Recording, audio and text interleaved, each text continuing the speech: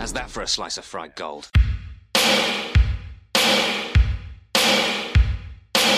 You think this is a fucking costume? This is a way of life. I'll be back. Just a flesh wound. I'm not gonna hurt you. I'm just gonna bash your brains.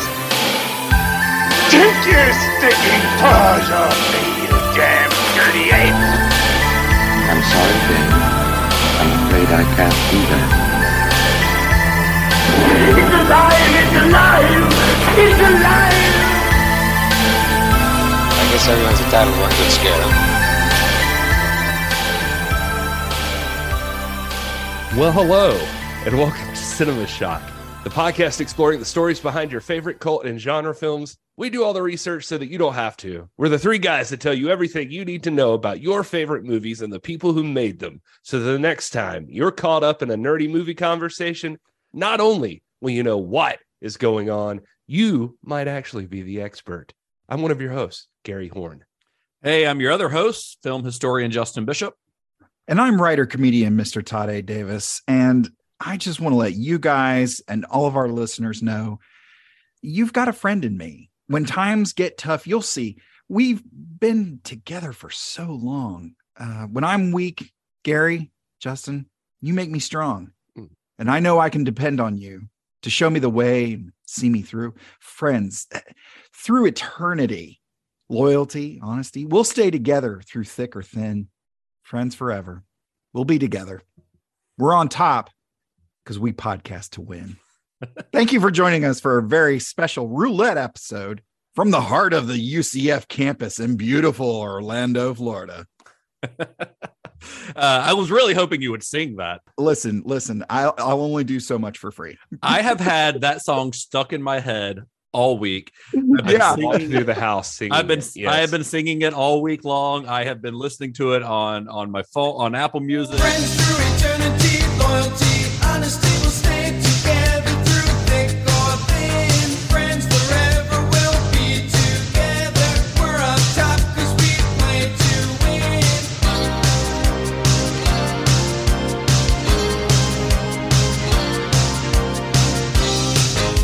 You've got a friend in me. I love it. It's a bop, honestly. For a movie that was almost lost to history, it has two pretty great what do you call it? Earworms. Earworms. Yeah. I almost had earwig, which is completely different. Yeah, that's a good thing.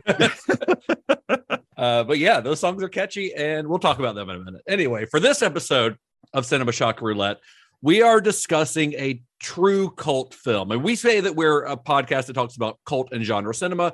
Some movies can be cult films, and then they get to the point where the cult is so big that they become popular again among the masses, But This is one that I feel like not a lot of people who are into like just mainstream movies are necessarily going to know about. This movie is it's an example of the type of regional film that's more often than not lost to history, rarely seen outside of a small group of people involved in its creation and maybe some of their friends and family, but very little else. The film in question is one that was a true labor of love for its star and director, but was only released in a handful of theaters in Central Florida in the late 1980s before disappearing seemingly forever. That is, until it was rediscovered by cult film fans and re-released theatrically in 2012, where it immediately blew audiences' minds and became a sensation among genre fans. And the film that we're talking about is called Miami Connection.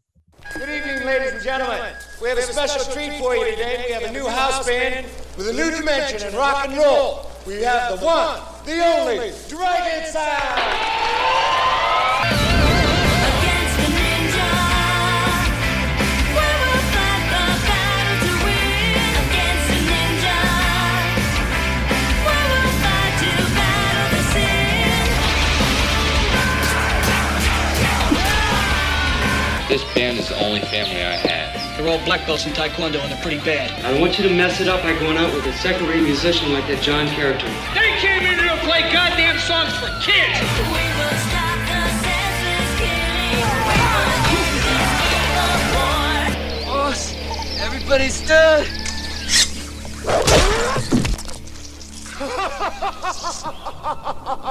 In case you're new here, We dive very deep on everything involved with the making of the films we discuss. So I'll just say, only through the exploration of production can we eliminate spoilers.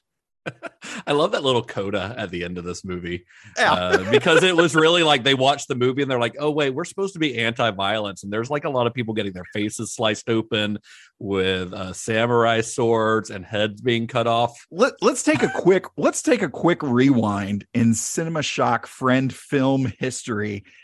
Justin, when you and I watched King Kong, I believe it might have been my first time, there was a line at the end where he says, "'Twas beauty that killed the beast." Yep. I looked at you and said one word. And what was that word? I don't remember. You don't remember? Oh, No, I don't remember. I did the most dramatic of turns and looked at you and said, bullshit. He fell off the goddamn building. Yeah, That's what killed was, him. Yeah. It was really the airplanes and the long fall to the ground that killed him. So it was so, because like I don't usually audibly respond to a lot of films, whether or not it's for the show or whatever. But this one got audible laughs throughout from Yes, me, as it should. And then when this came up, that white text on black card at the very end, I was like, where is Justin? So I can turn to him and say, bullshit. Well, before we talk about Miami Connection, we need to talk about Young Kon Kim. But YK Kim is a Korean-born martial artist who received a black belt in Taekwondo at the age of 13, which at the time made him among the youngest in Korea to ever do so. He began his martial arts career as an instructor teaching Taekwondo in his native Korea until 1976, when at the age of 30, he moved to Buenos Aires, Argentina to teach the art of Taekwondo. You know, his whole thing is sending Taekwondo out to the masses, to the world. This guy with his Taekwondo, you're talking about sending it out into the world. He literally in the commentary track, Joseph Diamond and YK Kim were talking about it, and they believe in this so much that they're like, there's literally a segment where they're talking about if only the leaders of Iran and the leaders of Saudi Arabia could get together and practice Taekwondo together, there would be no war. There would be no hatred. And I was like, wow. I mean, this is amazing. At least they believe what they're selling, you know? Yeah. So he's in Argentina, and then a year later, he moved to New York City for a little bit before ultimately landing in Orlando, Florida in 1978, where he opened YK Kim's Taekwondo, which was his first martial arts school, which he purchased from a friend, sight unseen, only to arrive in Florida to find out that this quote unquote school was just 10 students, a tiny room, and a single mat. Sounds familiar. Yeah, from your own martial arts background. Yeah, actually, it's funny. When I read that description in the notes, I thought there's a young guy in Duncan, South Carolina, that I actually trained, who is now a master and has his own school, and it's in an old florist shop. Yeah, where I think square footage wise, I could probably fit his building in my living room. Oh wow, yeah. But I mean, I've seen everything from like being in old churches and old school gymnasiums and stuff like that. My first school when I began training was actually was in a rec center above an ice skating rink. So we got that extra character building by being barefoot on concrete and linoleum above an ice skating rink. Well, Kim barely spoke English when he arrived in Orlando. He taught Taekwondo during the day and he slept on the floor of his school at night. Some days he couldn't afford even to eat. Still, though, when he discovered at one point that one of his students had stopped coming to class because the student's father had lost his job, they couldn't pay for it anymore, Kim actually sent the boy word that he wanted him back in class and that there would be no charge. And I put that little note in here just because that kind of speaks to YK Kim's character, which is a big part of the story of Miami Connection. Because Kim was known to his friends and students as a humanitarian. He was always the first one to help out others in a time of need. He would later say, quote, "A lot of people believe if you have a lot of money, you are powerful, famous, but a true successful person has character and has a good relationship with others." And again, that's something we're going to see time and time again with his story. So Kim continued to pursue his dreams while working to build his Taekwondo school's business. He took a job as a janitor for a while to make a little extra money, but he was still passing out handbills and relentlessly promoting his school. This guy is a self-promotion machine until it had grown to upwards of 2,000 students. The school later became a full franchise of martial arts school called Martial Arts World, which a writer for the Orlando Sentinel described as the McDonald's of martial arts schools, which I guess makes YK Kim the Ray Kroc of martial arts schools. But basically it's because he started it and then he franchised it out to other people. Who's the Ronald McDonald? I was going to say maybe the Ronald McDonald. Well, now this franchise, Martial Arts World, boasts 10 locations across Florida, and for some reason, there's several also in Virginia. Although since 1988, Kim has claimed ownership of only one of these locations. The other ones he sold or franchised out, but they're all part of the American Taekwondo Federation, which is an organization that Kim founded. So they all operate under the kind of the rules and regulations of the American Taekwondo Federation. Now, I'm just going to read Kim's bio, which I think is pretty clear was written by Kim himself. This is from the Martial Arts World Orlando website. That's the Martial Arts World location that he still owns to this day. So I'm going to read this verbatim because I'm not sure there's anything else that I could add to this. Like I almost just like looked over this and kind of rewrote it in my own words, but I'm like, nah, I'm just going to read exactly what I presume was Kim writing about himself in his biography on his website. It says, Supreme Grandmaster YK Kim is a modern philosopher and the chairman and founder of Martial Arts World, the home of life champions. There is no one quite like YK Kim. People call him crazy, a big liar, a con artist, and a genius. He is proud that people call him these things because he works like crazy to transform our society one life at a time. A native of Seoul, Korea, YK Kim serves as the living testament that the American dream is alive and kicking. Kicking, get it? He left his homestead in 1976 to come to the U.S. with only his black belt and a heart full of hope. Homeless and without a green card, but imbued with a pioneer spirit, he worked hard, shedding blood, sweat, and tears to overcome cultural shock, financial difficulties, and a language barrier in order to achieve the American dream. I love everything about that description of YK Kim. I just love it. But I did want to ask you a question, Todd, because for our listeners who don't know, I mean, we've already mentioned it a little bit in this episode, but you have a martial arts background. Yeah. What did you practice? What form of martial arts? Actually still practice. It's called Tang Sudo. I always describe it as the artsier cousin of Taekwondo. For a little bit of history, boiled down to a nugget here. Taekwondo and Tang Sudo actually used to be the same thing. When they split, Tang Sudo became the traditional art, while Taekwondo went the more popularized sport martial arts, which is why it's in the Olympics. Right. Okay. Yeah. Interesting. So, but pretty similar. Very similar. Yeah.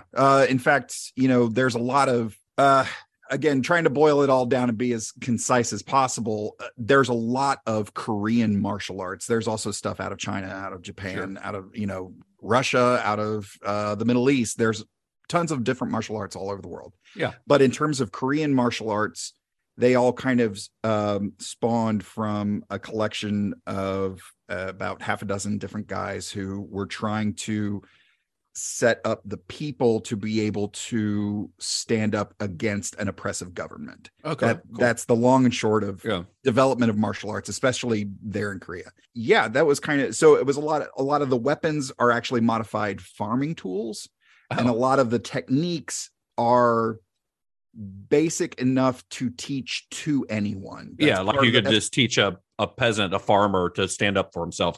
Exactly. Here's a standard punch, here's a standard kick, and it's pretty much the same across the board. Now, once those guys, broke off and had students who became masters themselves, they also broke off, spread out, and developed their own teaching systems. And that's where you get differences in ranks and differences of teaching methodology and stuff like that. Right.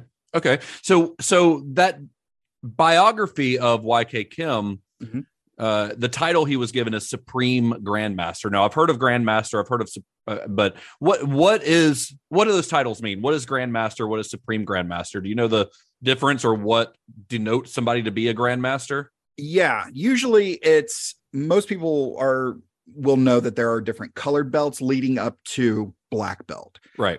You start as a white belt and you progress through different colors. And then there are like learning degrees of black belt, right? Exactly. Yeah. Okay. So the school of thought is that when you're a white belt, you know absolutely nothing. And then as you train and progress through the colors, you get to black belt, which a lot of people think is the ultimate goal. No, you're just a beginner again, because now you're starting to train with other black belts and other masters. So master in the style in Tang Soo Do, which I practice, master rank is given at 4th degree. Now, how do you get there is, determined on the style and regulations under which association or group that you are a member of, but ours are very cumulative, in time, knowledge, skill. That's, those are pretty much the 3 main areas. But yeah, you build as a black belt, you build towards 2nd degree, towards 3rd degree, and then you go for actually a pretty extensive test to get 4th degree or master rank. From there, it continues. The way the teaching philosophy is with our style, the highest rank you can achieve is 9th degree, and that's Grandmaster. Okay. We have a Grandmaster in our association, and then what we have are essentially or assistant Grandmasters. Long and short of it is we actually had a Grandmaster that actually died because of the stress put on him from traveling and working as much as he was for our worldwide organization. So with the current Grandmaster Strong, we also instituted having, I believe it's about half a dozen assistant Grandmasters. So there are actually, I believe they are 7th and 8th degree masters, but they are considered Grandmaster, but they are not given the title. It's like Anakin. Interesting. Okay, it's like Anakin in the prequels. So is Supreme Grandmaster a typical thing, or is that something because he is under the American Taekwondo Federation's rules, which is his own organization, which presumably means that he made up the rules. Exactly. So that's the short version. What we do is, like I said, the highest rank you can achieve is 9th degree. Upon your passing, you are promoted to 10th degree. 9th degree is the highest level achievable by a living human. That's the irony of the whole thing, right? Because then like the only other way to achieve Grandmaster is through Mortal Kombat. And then you're actually leveling them up by killing them. Yeah. But what degree are you, Todd? I'm a 2nd degree. I'm kind of one. I'm basically I'm an old time 2nd degree. I actually stopped I began training when I was about 10 years old, and then stopped training when I got into law enforcement because I was working 3rd shift and couldn't attend classes. So recently, within the last 2 years, I began training again, but I'm still as a 2nd degree. So if you're talking time, I'm long overdue for my master's. But right. But that's because I stopped training for a long time, and I'm just getting back in. And it's a lot different going through it as a almost late in your late 30s. Yeah. Having sat in a patrol car for over a decade. So the better answer is the title Supreme Grandmaster is usually bestowed upon somebody, or it's taken by whoever set up the rules, which in this case is YK Kim. Yeah, it sounds like what he did. Sounds much like the leveling of Taco Bell, going from like, say, a 7-layer burrito to a burrito supreme. Right. Exactly. In fact, I think I read that in some of their literature. They actually make that comparison. Well, thank you for the history lesson, Todd. I figured you'd have some insight on that. Oh, yeah. All right. So back to our story about YK Kim. So fast forward a little bit to mid 1980s. Kim has established himself as a prominent member of the Central Florida martial arts scene, and he seemed to be, a pretty successful businessman. He's grown this one-room little school into a full-fledged franchise with multiple locations across 2 different states. Well, around this time, Kim appeared on a Korean television show called Meet at 11 p.m. MEET, for those wondering. Yes. It's not, it's not I thought that was MEET. another Taco Bell thing. I have butter bean burrito. So he's promoting, he's on this show promoting one of the many books that he has written about Taekwondo, and he's giving a martial arts demonstration, showing off his skills, Well, elsewhere in Korea, there's a guy that Kim describes as a very famous action movie director named Richard Park, who's watching the performance from his couch. He's watching, TV at night. He sees this guy, Kim, come on, and it catches his attention. Now, YK Kim describes Richard Park as a very famous action movie director. I'm not sure how famous he is because I had never heard of him before this movie. So Richard Park, his given name is Woo Sang Park. He did have quite a few films under his belt by this time, so it's possible that he was maybe more well-known in Korea, but he had not had much of a career in the U.S. at this point. You sound a little like a nationalist right now, Justin. If it doesn't happen in the USA, it don't matter. I don't know how famous he was because I hadn't heard of him. So, side note, when we started this podcast, just so everybody knows, Justin's only specific request is that the only directors we talk about have to be American. Yeah, of course. Except Verhoeven. But that was only because RoboCop and Starship Troopers were how he thought peacekeeping should work. Not satire at all. No. Well, Richard Park had spent 7 years as the assistant director to Korea's master filmmaker M. Kwon-taek before breaking out on his own. And then his first film as a director of his own was in 1975 with a martial arts film called Mortal Battle, which starred Hwang Jang-lee, who was best known to Western audiences as Thunderfoot from Jackie Chan's first Drunken Master film. He'd go on to direct several other films in Korea, movies with names like Blazing Fists, My Name is Twin Legs, and Manager of the Shaolin Hall, before running afoul of Authorian President Park Chung-hee's strict censorship laws and doing a bit of jail time. So to escape that, he actually moved to the U.S. He moved to St. Louis, Missouri in 1977. But then after President Park was assassinated in late 1979, he actually returned back to Korea to shoot a movie called Return of the Great Fighter, which is fitting, I guess, since he was returning to Korea. Yeah. But then he went back to America after that, and he made several movies about the immigrant experience, the first of which was a movie called L.A. Street Fighters, also released in some territories as Ninja Turf, and that was in 1985. The film featured Philip Ree and Jun Chong in the lead roles and is probably most notable as being the feature film debut of a guy named Thomas F. Wilson, a.k.a. Biff Tannen from Back to the Future, which was also released in 1985. I'm sure that Thomas Wilson talks about one of those movies a little bit more than the other one. Yeah. Although I am curious, do you either of you know, was he also a bully in that movie? No, I watched LA Street Fighters actually. Oh yeah. to prepare for this episode. It's not good. It is not a good movie. It features all of the incompetence of Miami Connection and none of the charm. Ladies and gentlemen, that is the type of dedication that we bring to this show each episode, giving you the deep cuts on all of these films. It's on Tubi. I saw that it was on Tubi, and I was like, well, I got to watch it. And I will say that my experience watching it, and Thomas F. Wilson's role is very, very small. It's like practically a cameo. But I will say that my experience watching it was probably hindered by the transfer that Tubi has right now, which looks like it probably came from a DVD release, like, one of those cheapo DVDs over the years. But it looks awful. Like, it looks like the whole movie was shot through a screen door. Terrible. And I know it's the same cinematographer as Miami Connection, and he does good work in Miami Connection. Say what you will about any of the, we'll get into the Miami Connection in a bit, but the cinematography is pretty good for a movie this cheap. And so I know that he can do good work. So I really think it was just a transfer thing. But LA Street Fighters it's not great. I mean, it doesn't have like the 80s cheese that you get from Miami Connection that makes it as charming as it is. Yeah.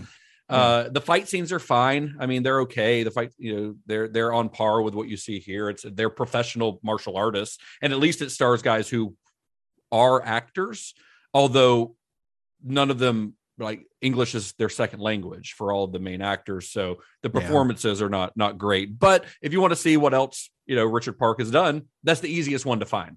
Nice. Did anybody watch My Name is Twin Legs? Nope, I did not watch My Name is Twin Legs. I saw that title and was like, oh, that is super tempting. Yeah. It's weird. In Korea, I'm known as Triplet Legs. You know what I'm saying? Tell us why, Gary. Yeah, explain. Oh, I think you know. This movie, so LA Street Fighters, back to that. So it was, like I said, it was also called Ninja Turf in some places. There are no ninjas in it, so I'm not sure why it was called Ninja Turf. There's not a single ninja in the whole movie. But when it came out, Variety called it a poorly staged and crudely made film, while Box Office magazine simply said, as a quote, "This is a joke, right?" That was from their review. but regardless, the film, which was shot for a mere $200,000, so it was cheap. You know, it got licensed to RCA Columbia to their home video department, and it actually wound up on shelves of every video store in the country. So it ended up making money. So anyway, back to where we are in the development of Miami Connection. You've got Richard Park. He's eating popcorn on his couch, watching TV, about to go to bed, and he sees YK Kim pop up on this Korean television show. And now I'm just going to get this out of the way. A lot of the story here comes from interviews with YK Kim himself, who seems to be really good at self-mythologizing. So I would say take all of this with a grain of salt. Yeah. But according to him, Park is watching him, and in watching his demonstration, he gets just like a spark of inspiration. And he's like, I've just got to make a movie with this guy. So Richard Park gets on an airplane and immediately flies to Orlando to meet YK Kim. That seems legit. Yeah. He's the most beautiful angel. He was my next starlet. That's my muse. And Kim would later say about this, he said, I was so excited like a teenager to produce a movie and become a famous action movie star. I felt my dream was becoming a reality. The way he held people's noses with his toes, which is beautiful. That is such the weirdest thing. And let me just say, as a practitioner of Korean martial arts, that's not a move. No, that's just something he does. It's a party trick. Yeah, no, it's a signature thing that he does. On the commentary, they talk about that, like it was a big thing he would do at exhibitions, and people like would go crazy like in the crowds. So that became like a thing that he just started doing. Yeah, and I think the guy he does it to, Maurice Smith, who plays Jim, he did not know he was going to do that in that scene. Like he kind of told him he was going to do something, but he didn't tell him exactly what it was until he just got your nose, but with his toes. What I thought was even better was that at least on a movie set, you get to you can prep for that. You can clean your feet, you can get ready. But I was watching like their Dragon Sound debut at Fantastic Fest or something. Or and he does it there too. Yeah, he literally takes his shoe off during it. His shoe and sock off. So he just got stinky ass feet. God.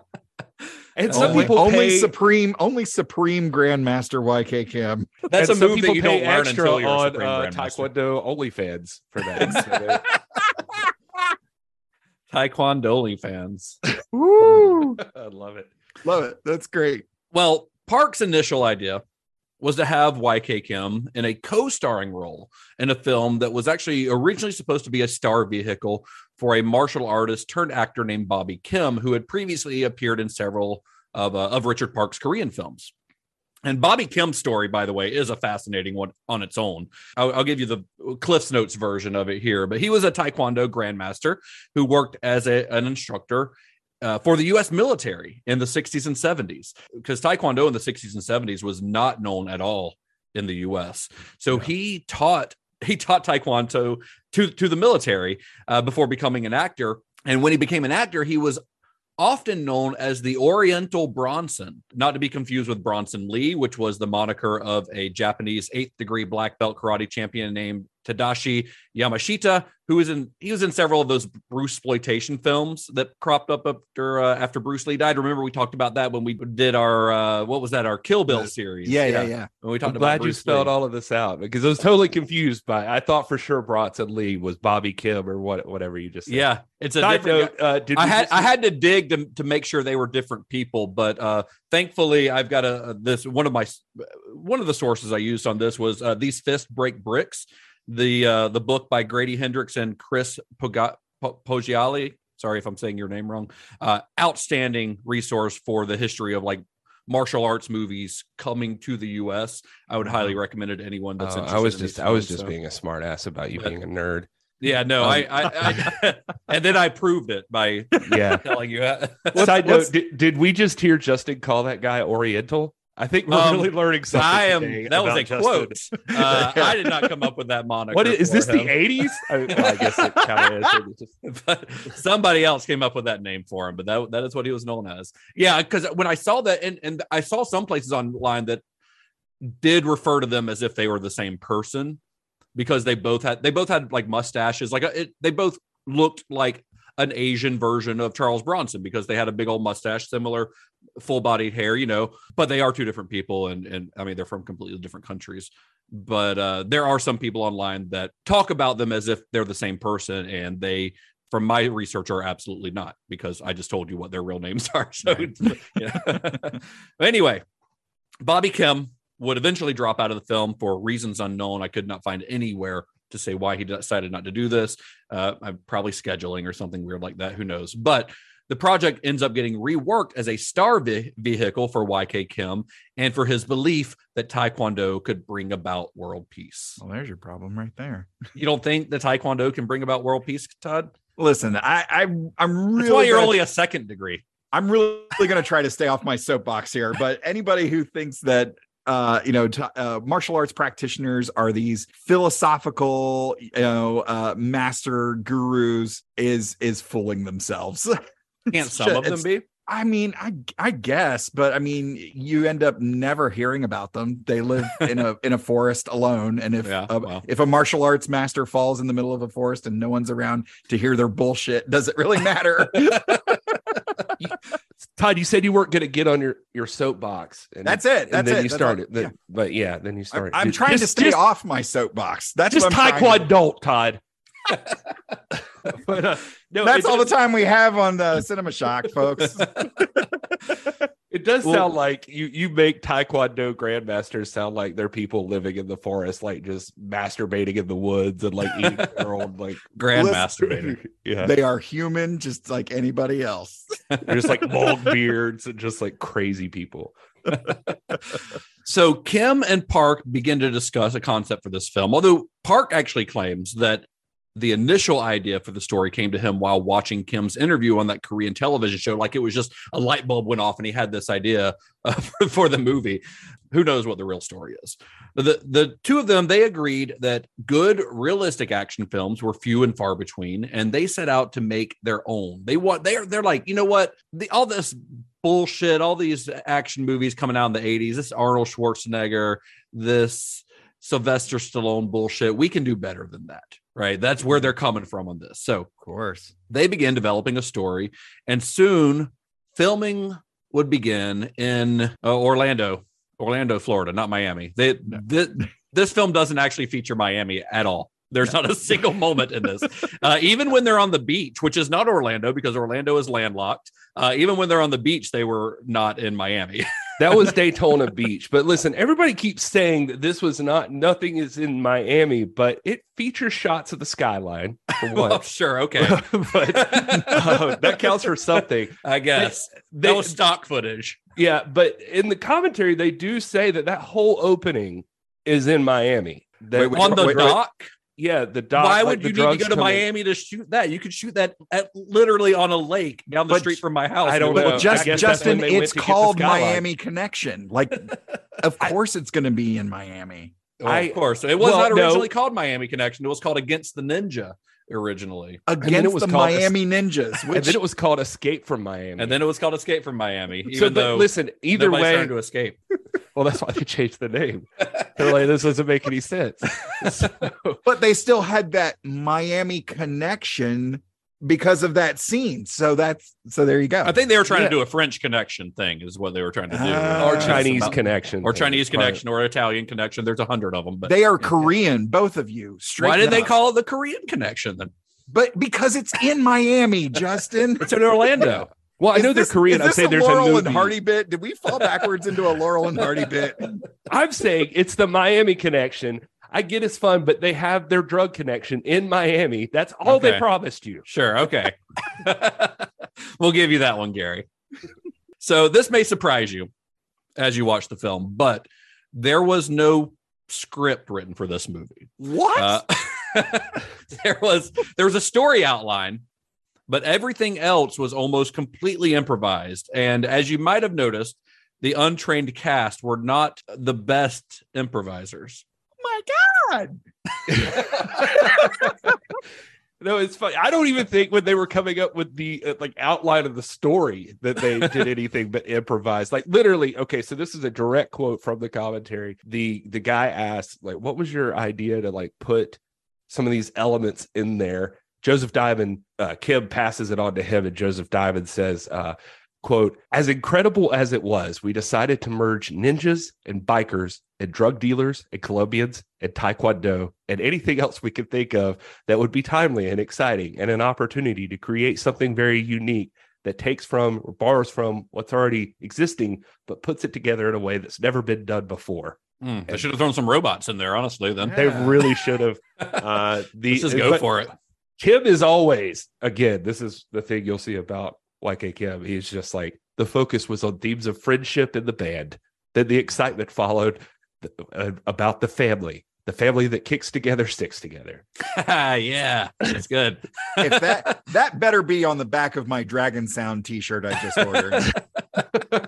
Well, Kim would end up mortgaging the 10 Taekwondo schools that he still owned at the time in order to finance the film. And the final budget of the film it's in question, but a lot of sources say $1 million.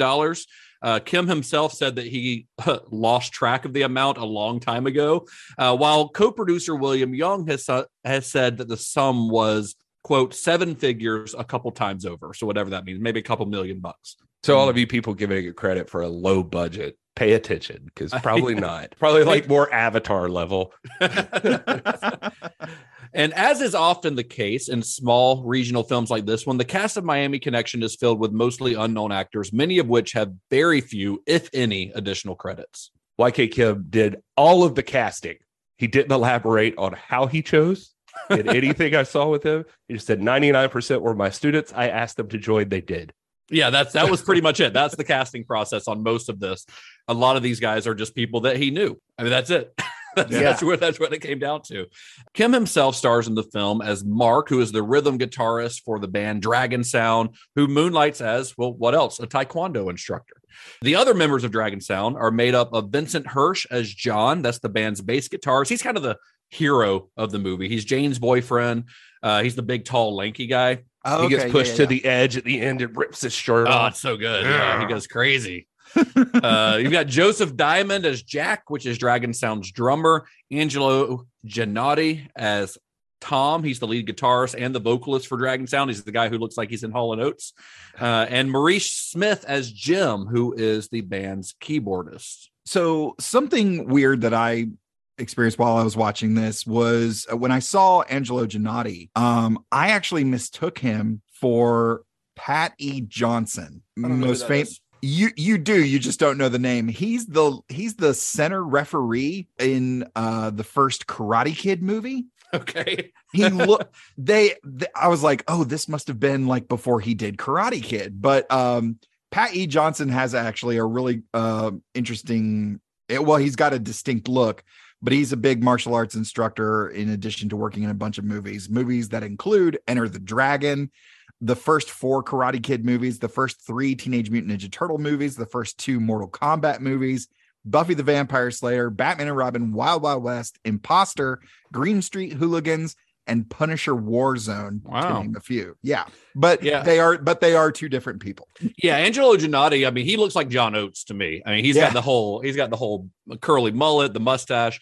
And when I was doing a little research, trying to see if anyone in the cast had done anything else, I went on Wikipedia, and there were only 2 names you could like click on other than YK Kim that had their own Wikipedia page. And one of them was Maurice Smith, who plays Jim, the keyboardist. When you clicked on it, though, it takes you to the profile of Maurice Smith, who was a UFC fighter, a UFC heavyweight champion. And let me tell you, it is not the same guy. No. I did a Google search for it, and there were people on Reddit talking about it as if they were the same guy. And I'm sorry, but I've seen recent interviews with Maurice Smith from the movie, And I can guarantee you it is not Maurice Smith, the UFC, fighter. It is Yeah, not the although same guy. they did say he won like a world championship at one point. He was, I mean, he was a martial artist, and he was, I believe, a door-to-door vacuum salesman at this time when he auditioned for the movie. And he says that basically they asked him to try out for the movie because his quote was something along the lines of they needed that color. They wanted a black guy in the role. Is what it was. And he was like the black guy they knew. And he does all the heavy lifting of all the acting. He's going to bring out the sure tears and everything. And he's never acted professionally again. I think he just went on to sales and everything. And he did like an online sales channel or something like that. Yeah. Wow. I don't know, all those guys. The band leader guy that was the villain, like the sub villain, was a federal prosecutor. What? In real life. Oh my God. This is weird stuff. The guy who like tries to pick the fight with the club owner. Yeah, that one. The little guy with the beard. Well, the rest of the cast consists of Kathy Collier as Jane, William Ergel as Jeff, who is Jane's brother, and he's one of the other villains of the film. This movie has like 3 villains, I guess. Mm-hmm. And then you had another one of the villains is Saiyang Jo. He plays Yashido, who's the leader of the gang of ninjas. And then director Richard Park actually has a small role in the film, which also allows him to show off some of his own martial arts skills. He plays Uncle Song, who's the guy who owns the restaurant where the band hangs out. You know, and he gets like those guys try to walk out on their bill at one point. He ends up getting in a fight with them out in the parking lot. So that was Richard Park. And that's him kind of showing off that he is also a martial artist and he gets to do it. He's pretty good too, you know. Now, you might have noticed if you watched this movie, and hopefully you did, that many of these folks might have been trained in the martial arts, but certainly were not trained as actors. a lot of the people in the film, we mentioned this before, but a lot of them were in fact students of Kim's. Some of whom, like Vincent Hirsch, had actually gone on to open their own martial arts school in Central Florida. So he was no longer a student at Kim's school. He actually had his own school, and some of the other ones did as well. Per Joseph Diamond and YK Kim, I mean, when I said 99% of the people, they said like literally 99% of the people in this movie were students of Kim. Like the audience in the club for Dragon Sound is all Kim students. Like I think he had something like 10,000 students at this time or something. Yeah. Between all the schools, that would make sense. Literally the only people not students were like maybe the Angelo and Kelly we'll talk about, but then like Sion Joe, John Leeson, the director, you know, Joe was the white ninja gang leader guy, for anybody wondering.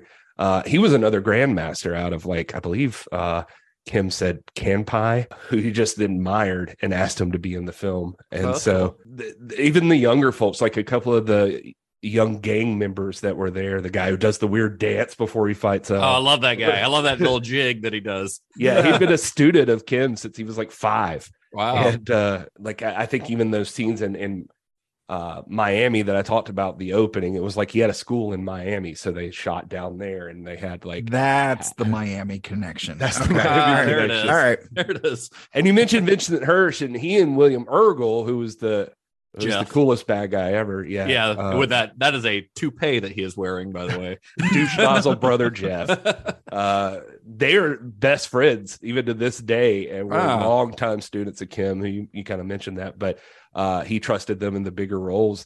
And in fact, at the ending, that at that point, you know, we're going to talk about it, but there's some reshoots, and CM Joe wasn't available to perform in that fight. So it's actually William Ergel as the ninja. Yeah. Oh, okay. Wow. Interesting. Well, so a lot of them, like Gary's saying, were people that Kim had taught. They were his students. They were other martial artists, but others, like Kathy Collier and Angelo Gennati, were hired as actors almost by accident.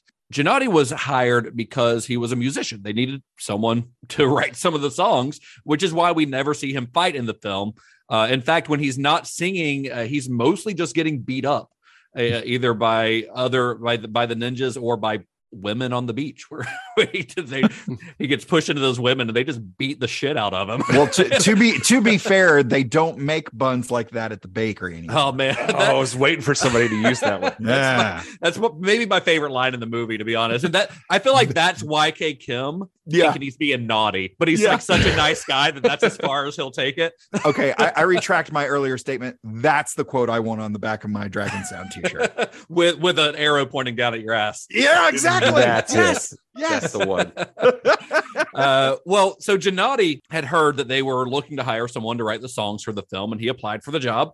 And his fiance at the time was Kathy Collier, who was also a musician, and she was the lead singer of an all-girl rock band called French Kiss. So the two of them went to interview for the job of creating the songs for Dragon Sound. And during this interview, the way they described it is they were asked to perform and to kind of dance and stuff, which they thought was kind of odd, but it's like as if they were on the stage. But they go along with it because they really want the job. And then later they receive a phone call saying that they had gotten the job, but that they had been cast in the film, and they had not even been aware that they were actually auditioning. They thought they were just trying to get a job writing the music, and they were in fact accidentally cast as the two lead characters, the two of the lead characters in the film. Angelo says his sister, I think maybe his sister might have been a student, but per him, she was taking photos for YK Kim's Taekwondo book. They say in the commentary, by the way, that the reason he's always beat up is just because it seemed like he already got to be cool with the guitar, and so the audience would sympathize with him. So that first scene, like where he gets punched in the face and in the car, they just felt like it just worked for him to get beat up. So also, he can't fight. So, yeah. What else do you do with a guy who's playing a martial artist but can't fight? You have him be the guy who gets beat up and kidnapped. Yeah. But yeah, Angelo found out from his sister that they needed musicians. So that's how they heard about the whole thing. Gotcha. Well, the first song that they were asked to write was Against the Ninja, which, as we mentioned, is the original title of the film. And they wrote it using notes from Kim, with Gennady writing the music and Collier writing most of the lyrics on that song. And then they wrote a second song, one that was Gennady describes as very guitar heavy, and he was really proud of it. So he takes it to Kim, and Kim hated this song. He just hated it. So it was back to the drawing board. Gennady goes home that night, went home to write another song. This one was a lot more synthesizer heavy, and Kim loved this song. That song was, of course, Friends. Friends through eternity, loyalty, honesty will stay together through thick or thin. Friends forever will be together. We're up top 'cause we play to win.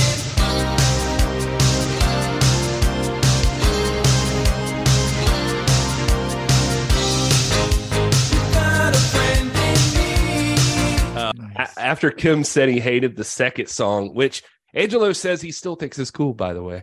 So he went back to the drawing board and he wrote Friends, which is pretty fucking similar to Against the Ninja. Yeah. But according to him, they were written in haste. It was literally like, we need this song. They wrote it that night. Come back. Perfect. We need this song. They wrote it that night. They come back. We hate it. Write the next one the next night. And so they go on about Friends. Kim and Diamond say, one of the real messages we wanted to get across in this film was the true meaning of friendship, and through martial art, the true meaning of family happiness. Having that with the group of friends together, it made a whole lot of sense to have a song about it. It was very simple what the strategy here was. It was to sing about friendship as friends and to build up the idea that we do anything for each other. A lot of fucking friendship going on here. Man, you know what? Friends are family. That's true. Family that kicks together sticks together. So, Yeah.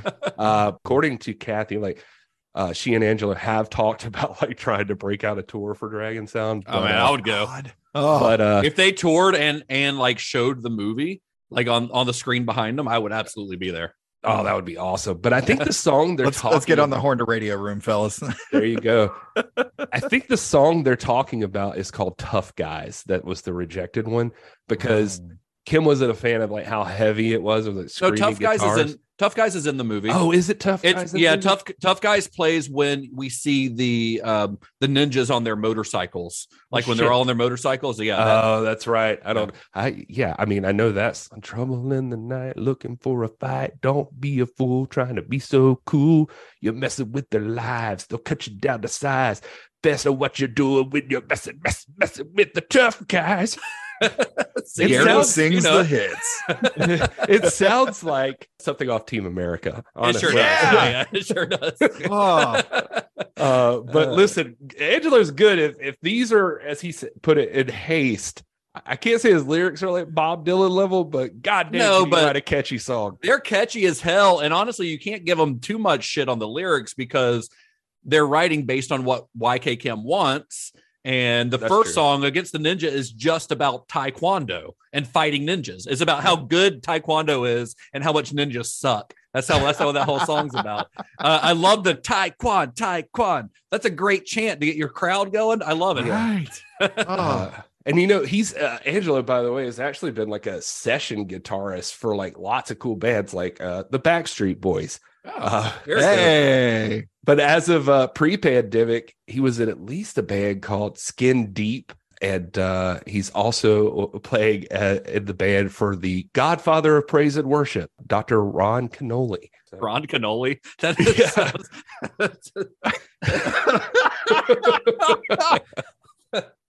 it's spelled Kenolly. Okay. Yeah. So it's like kid and the back part of holy. Ron Canoli just sounds like a mascot for a franchise of Italian bakeries. He's the Ronald McDonald of the cannoli industry. Look, a lot of folks might not know that before it was the Mario Brothers, there was There's also Ron Canoli. Ron Canoli. Kathy does not play out anymore, as far as I can tell, but she does have a daughter who has plays a lot in Florida, who's like a pretty significant follower. Her name is Emily Lucas. If you want to look her up, she has like thousands and thousands of followers. So Please tell me she does some covers of Dragon Sound. I don't, I heard an interview with Kathy, and she said they at least walk through the house singing the songs a lot. They're nice. They get stuck in your head and they are not going anywhere. That's the thing.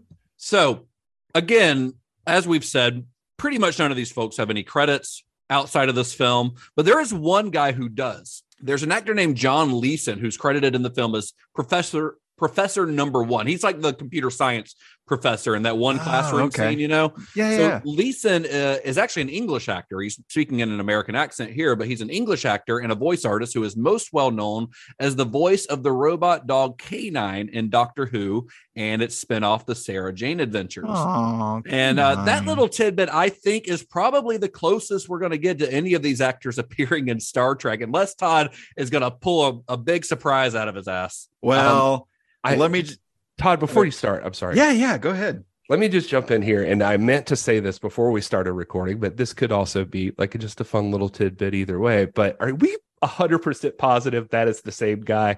Because when you click on him in IMDb, it definitely is not the same guy.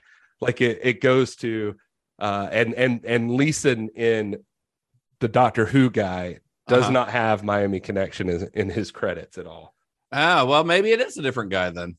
I mean, it's possible, like the Maurice Smith thing that I dug into, but I couldn't find anything on this that would indicate that it was like 100% a different guy, but it's possible. It's a completely different dude. I just think it's real far-fetched that YK Kim pulled in some Doctor Who leverage for his film. Well, he would have been in Doctor Who after this probably. So if it was Sarah Jane Adventures era, that would have been much later than this. But who knows? We could be wrong, so take that with a grain of salt as well, because again, this is one of those movies where everyone in it is so obscure that it's hard to find. We need to take down all these questions for like times when we finally get it together to go to conventions and stuff. Then we can ask all these people these questions. These random ass questions. They'll be like, "Where did you pull that out of?" Kurt, if you're listening, we need you to go back through all the episodes and find all the questions. Series of questions. Just make a list of things we don't know. That's it. That's what we need. Oh, so if you think Miami Connection doesn't have any surprises in store, you're right. There's nobody in Star Trek. I was about to say, what do you got here, Todd? No, I went through it, and it's. I mean, Justin, you set it up perfectly. It's a lot of local folks who this is the credit that they have on their resume. This is it. Yeah, this is it. There's a handful of folks that have something other than this. Some of the behind the scenes folks, yeah.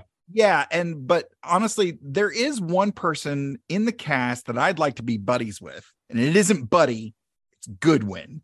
Robert G.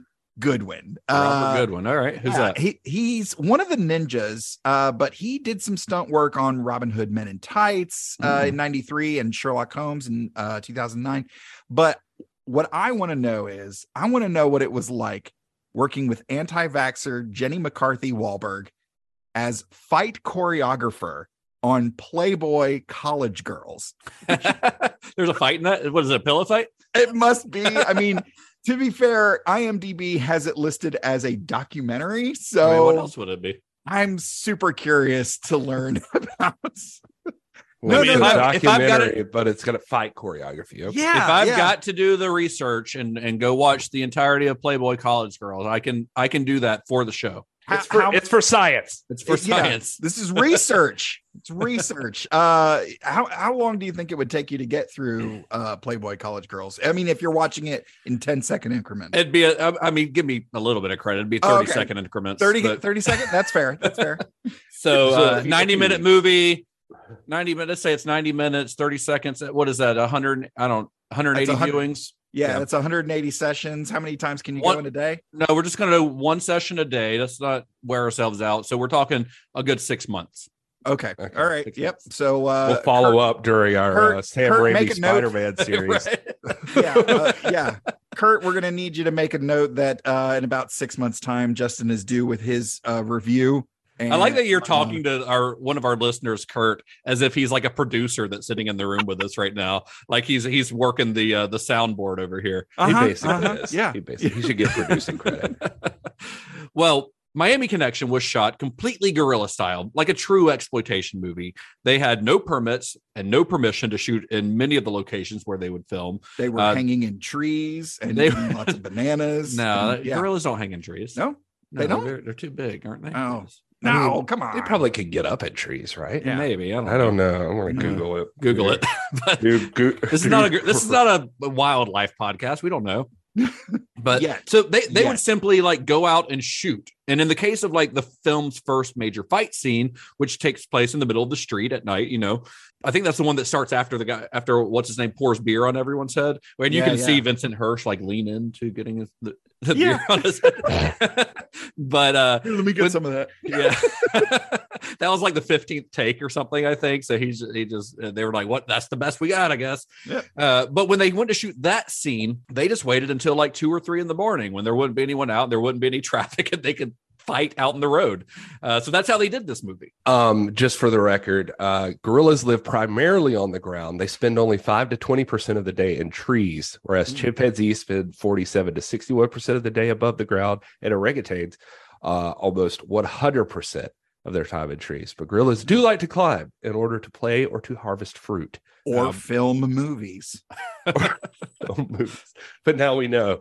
Yeah. That's Don't say extra that. Don't say education. that you don't learn stuff on Cinema Shock, folks. I mean, besides just movie stuff, but back to movie stuff. Early on, it was the case that yes, they did not have their proper stuff in order, and so they were constantly trying to outwit the cops and go late at night and stuff like that. At one time, I think it was in the very first big fight scene. It was it's a place called Church Street Station in Orlando. It's actually like a pretty lively spot there in Orlando. It's still around. You could do it. It's got a lot of history, but in that Church Street Station area, the cops did come thinking there was a real fight, and they all almost got arrested. But once they called it in, I guess him was pretty well known in Orlando at the time due to holding plenty of those exhibitions like I talked about, and they would like, literally draw like thousands of people, and it would raise lots of money for charity. So per Diamond, he was admired by the mayor, police commissioner, and sheriff and everything, so they just gave them licenses when they needed it. Oh wow, Nice. they just kind of let him slide. Yeah, Kim's swinging that Taekwondo dick. Making stuff happen. Oh boy. Yeah, and for the biker bar scene, they did ask permission because I'm guessing you just don't show up at a bar full of bikers and start filming without asking first. That's and- ill-advised. Not a great idea. And they actually paid the bikers in beer. And the cinematographer was a guy named Maximo Munzi, which is a great name, honestly. He would just point his camera and start shooting the scene like almost documentary style.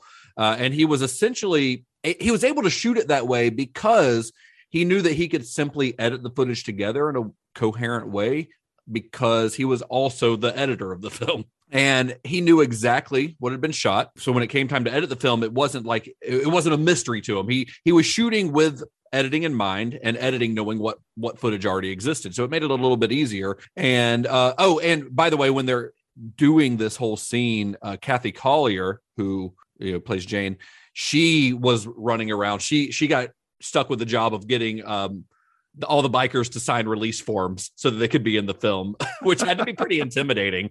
And by the way, Maximo Munzi, he had actually worked with Richard Park on LA Street Fighter. So these two had actually worked together before. And Munzi's actually had a pretty long career. He shoots a lot of they look like Hallmark movies mostly, but he's still working. By the way, some of the biker scenes where they're riding on the streets, those were in Miami too. FYI, just throwing that out there.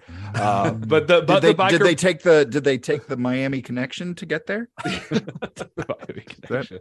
I'm just throwing this out because I see this all the time. Nothing's in Miami, but I'm like, there's some stuff in Miami. There's a connection to Miami.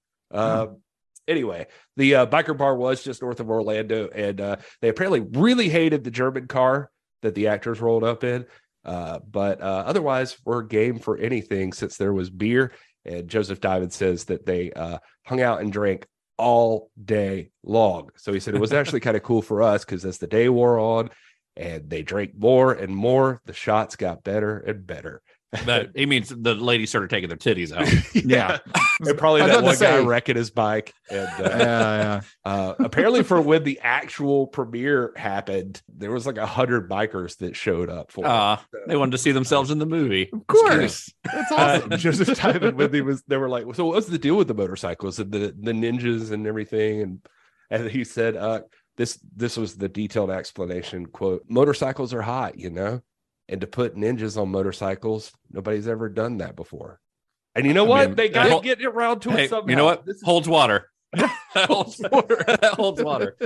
Nobody ever put ninjas on motorcycles. I feel like somebody probably had at some point. I feel like by 1988 or whatever, surely a ninja's been on a motorcycle. Kurt, we need you to make a list of all leave the movies. Leave Kurt alone. We're not paying him. So Maximo Munzi wasn't the only one doing double duty on the film. I already mentioned how Collier and Gennady had also been moonlighting as the songwriters for Dragon Sounds songs. And in fact, Collier, I also said she did she had to get the release forms. I don't think that was an actual job. They just kind of gave her a little assignment. But she also was doing triple duty, serving as the film's makeup department. Which is a job that she got because she had spent a little bit of time in beauty school. So they're like, oh, you know how to do makeup. You can do the makeup. Now, I'm not talking about makeup effects. I'm talking about just the regular everyday makeup. There was another guy who had multiple job titles on the film, and that was John McCullum, who was a friend of Munzi's. He got the job because Munzi was like, hey, I'm shooting this movie down in Florida. They need a guy. Do you want to come do it? That's how he got the job. This was McCullum's second film. His first was the Troma movie Surf Nazis Must Die. And on that film, he composed the score and served as the special makeup effects artist. And he would take on both of those jobs on Miami Connection as well. So he's doing the music. That's not the Dragon Sound songs, but all the background stuff, which honestly, the score to this movie, pretty good. Very synth heavy, very 80s, but I think it's pretty good. And he does all the makeup for like the gore effects, like when the guy gets his face sliced with the sword, or when Jim gets his chest sliced, things like that. Which is better than it has any right to be, by the way. Yeah, there's some good. Honestly, it looks pretty good. The guy with the sliced face, like that looks pretty good for a cheap little movie that was just made by a bunch of nobodies in Florida. Like it looks pretty good. And at the end, when the white ninja gets his head chopped off, the severed head prop was actually a leftover prop from Surf Nazis Must Die that he had kept. He just had a severed head like in storage. So he decided he'd reuse it. Yeah. Just reuse the props. That's good why not? Stuff. Yeah. Like in Pumpkinhead when they reused like a predator body or something. Yeah, I love that. That's how you save money. Joseph Diamond too. I guess we didn't really mention, but he was a student at UCF, and he was in the computer science department there, which is how all that shooting happened over there. And this is the reason actually I looked why they're all wearing UCF shirts. So they're just promoting it. So the school went along with it. The reason I even looked up that Leeson guy was because you know, he talked about like pretty much everybody at the school were actual just students and professors and stuff. Oh, And so gotcha. he was saying like on the board where that one professor is like pointing to the board and saying like, congratulations for coming into fourth. He was like, we really did come in fourth. It was a big deal. So I guess it's safe to say that guy is just a professor, not that John Leeson. So strike Well, that from the record. I feel Kurt, like Kurt, make a note.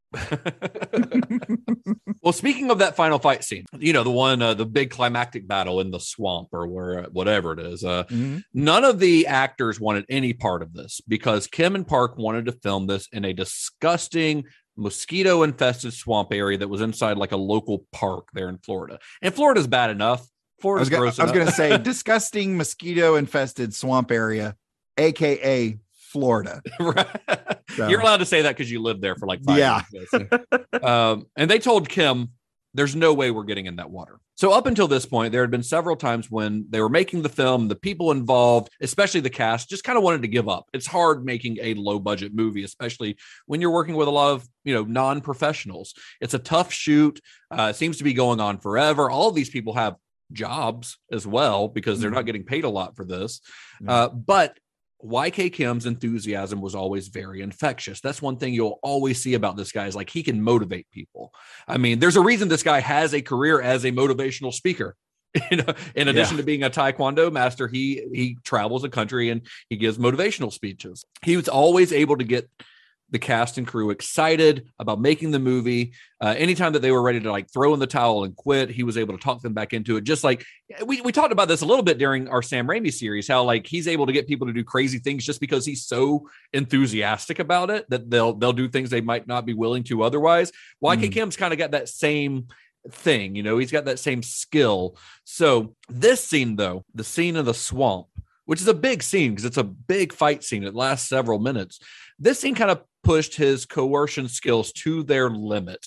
And he was not able to like talk people into it. They're like, there's no fucking way we're getting in that nasty water with mosquitoes everywhere. We're going to be covered in Caro syrup blood, which is only going to make the bugs worse. Like we don't want to do God, that. I didn't even think of that. Yeah, they're covered in sugar, basically. So, so Kim goes to plan B. Plan B is he goes to his car, he grabs a bottle of Jack Daniels, and then he just gets his cast to start taking swigs of Jack Daniels there on set. So he couldn't motivate them with his words, but a little bit of liquid courage, I guess, helped. I also love watching the scene knowing that everyone was a little bit drunk filming that last battle. It makes it a lot better. For sure. And listen, kids. When you get into filmmaking, be sure to keep a big bottle of whiskey in your car. Yeah. That's just good advice. I'm going to say keeping an open bottle of Jack Daniels in your car at any point is a bad idea. You were a former cop? Former. Yeah. Come on. So also swordplay. Jack Daniels before swordplay. Always. So that was actually the last sequence that they filmed was that final battle. Doesn't normally happen that way. Things are shot out of sequence, but in this case, that's the last thing they shot. Got the film edited. Kim saw the finished film in late 1986, and he says it turned his stomach. So the film, he thought, contained too much violence, a depressing plot, and jumbled editing. And despite being a producer and the author of the film's story, he actually had very little say-so over the film's content. So he walked out of his private screening of the film. He went home and says that he was so depressed, he slept for 48 hours straight. He was physically and mentally exhausted, saying, quote, financially, I was dead. Morally, I was dead. I just wanted to forget the movie. But he couldn't do that. That's not in his nature. You know, this film had been a labor of love. Kim saw its potential to, in his words, change the world. And he eventually bought out his two partners and attempted to sell the film to Hollywood for wide distribution, which proved to be kind of tough. He says, here's another quote from him. Every distribution company rejected it after screening and said to me, don't waste your time. Just throw it away. It is trash. When he took it to the Cannes International Film Festival in the spring of 1987, he was told it isn't a movie. So, wow. But he was undaunted. He had put too much blood, sweat, and tears into this film. He had devoted years of his life to planning and filming it, neglecting his Taekwondo school and leveraging it to near bankruptcy. He had relied on the generosity of more than 1,200 friends and students who either had a role in the movie or contributed props and locations, and he didn't want to let all these people down. So in the behind-the-scenes documentary on the making of the film, Kim says that in this moment of despair, he says, quote, "My mom came to my heart. She said, 'Hey, YK, when you die, your body will rot. As long as you live, do your best, break your limitations.'" And that visit from, I guess, his mom's ghost inspired him to continue working on the film. Nice. So that's exactly what he did. Richard Park was unavailable to do any reshoots at this point. He was probably off making another movie. So Kim took it upon himself to read 8 books. He's very specific, 8 books about filmmaking, and to just do the reshoots himself. And this time he actually scripted some of the scenes with the help of Joseph Diamond, who we mentioned him earlier. We mentioned him several times, but he plays the drummer in the film. But he also has a screenplay credit. If you're watching the movie, at the beginning of the movie, it says screenplay by Joseph Diamond, and that's because he helped write the reshoots, even though there was no real screenplay for the rest of the film. But they had to credit somebody, I guess. So the guy who wrote at least a little bit gets that credit. So they write several other scenes for the film, including an all-new ending where Jim gets to meet his long-lost father. Because in the original cut of the film, which is when it was called Escape from Miami, Jim actually dies from his wounds. It is a downer of an ending. Yeah, there's a part of it, I think, where he's like dragging Jim's body and he's actually dead in the movie. That's still in there. He's dragging his body in the fight. He in the dies film. in an ambulance, doesn't he? He dies in a car. Oh, yeah. So the way because I watched Escape from Miami, the original cut, and the scene you're talking about where they're dragging him like through the water and stuff, which is gross, but he's still alive at that point. And they have him in a car. It's like their convertible that they're in. Mm-hmm. I swear to God, this is how the movie originally ends. Okay. They're in the car. Jim is dying and they're driving and an airplane flies over them, like landing. And they say something along the lines of, "That's the airplane that Jim's dad is on." And then the movie ends. Like, it is so sad. It's just Jim dies. They point out that his dad is coming to meet him, but that obviously we know that when his dad lands, he's going to find out that his long lost son is dead. And the movie cuts to fucking credits. I don't know. It's kind of great. Yeah. No, supposedly too at COD, what you said, everybody told him that these were not real. This was not a real movie. Yada yada yada. But supposedly one of the studios or one of the potential distributors was kind of nice and sat down with him, he said, and told him some changes he could make. And one of the specific notes they got at Con was that he said the audience hates that ending. You cannot use this. Yeah. And it was like, so you gotta do some reshoots, fix that ending, because that's just not going to work. I don't know how anyone ever thought that ending was a good idea. Like it is insane. It is awful. It might have worked in maybe some other country, or it might have worked in another movie where it wasn't. I mean, this movie has even in that version, and there are a couple of other scenes in the Escape from Miami cut that are kind of on the sadder side, like Mark, YK Kim's character, talking to Jim about them all being orphans. Like there's a little bit mention of that in the film, but they have like a heart to heart on the beach later on, and it's very like sad and it feels very out of place in the overall movie that it exists in, because the rest of the movie is like, catchy Friends songs about forever. Yeah, exactly. Yeah. Like it doesn't make a whole lot of sense. One of the interviews I saw with him, they mentioned, about everybody being orphans and stuff. And they said this was all like Park, the director. It was his stuff because he said it had to have drama. I think they may have used another word, but like it needed drama. So they had the orphan thing and that ending thing. That ending thing was him too. And I believe that. Yeah. They were like, we had to reshoot it because he kind of went hard on the ending. It's a little too dark. It's a little too dark. With a new and improved version of this film completed, Kim hit the sidewalks to promote the movie. He visited countless restaurants, bars, and grocery stores. He was hanging up movie posters, shaking hands, kissing babies, doing everything he could to drum up publicity for the film. Like we said, YK Kim is a hell of a self-promoter. I mean, that's why he got as far as he did with his martial arts schools. And he finally premiered the movie locally in In August of 1988, with the help of a small distribution company called Manson International, who purchased the rights for $100,000, it screened in just a handful of theaters in Orlando, Daytona, and Melbourne. Hey, that's where I lived. What, Melbourne? Yeah. I couldn't remember where. I knew you lived in Central Florida and not far Mhm. from Orlando. How far is that from Orlando? So it's about 45 minutes south of Cocoa. So roughly about 45 minutes south, just southeast-ish. We were on the east coast of Florida there. I meant to say it earlier, but that beach they're on is Daytona Beach. Yeah. I think, yeah. Kim would later say, I was so excited and I had no doubt that we would pack every theater and it would be a blockbuster. I'm just gonna give that a nice little moment of silence. Mhm. Yeah. So, critics, of course, disagreed. The Orlando Sentinel called it the worst movie of 1988. That was before the movie premiered, by the way. So the movie didn't really stand a chance when your own local paper calls it the worst movie of the year. Oh, man. And within 3 weeks, it had disappeared from the 8 movie theaters that it was showing in. Oh. And for most small regional genre films like this, that would be the end of the story. But that's kind of where the story for Miami Connection really begins. So get ready for another 3 hours of this episode, folks. Yeah. Well, over the years, Miami Connection became an underground cult film, the kind of film that got traded at conventions, usually in third or fourth generation VHS dubs, or just a movie that just got whispered about. Have you heard of this movie, Miami Connection? I've always wanted to see it, but people had not actually seen it. They just knew it by reputation. Mhm. YK Kim would later recall that there was a period of several years where magazines and talk shows would request interviews with him to talk about the movie, but he just ignored most of them. He thought people were joking. He had no idea that people were actually trying to talk about this movie.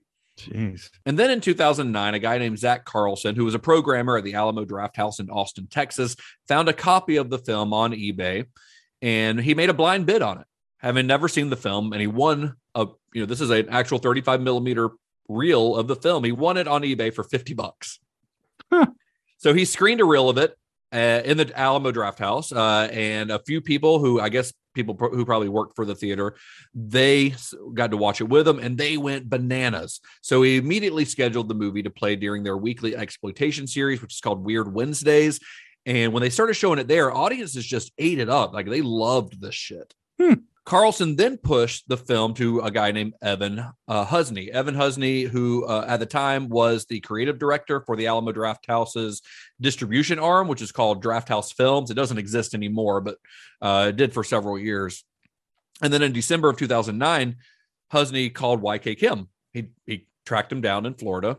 He's very easy to find because, like I said, I found his personal website in a very easy, quick Google search. Yeah. And so he calls YK Kim and tells him that he wants to re-release the movie. And Kim thought this was some sort of cruel joke, so he hung up on him. and this goes on several times where Evan is calling him. Kim thinks it's just a prank, and he just keeps hanging up on him.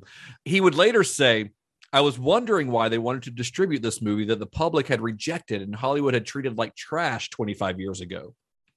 If you're wondering why Drafthouse Films isn't around, by the way, it's because of this. And that's the Miami Connection. Husney persisted, and after courting Kim for several months, he was able to make a deal to resurrect Miami Connection. And so finally, the film got the national theatrical release that Kim had always wanted. After playing at several prominent film festivals where it received the same type of reaction that it had been getting in Austin, the film rolled out nationwide in theaters before being released on DVD and Blu-ray.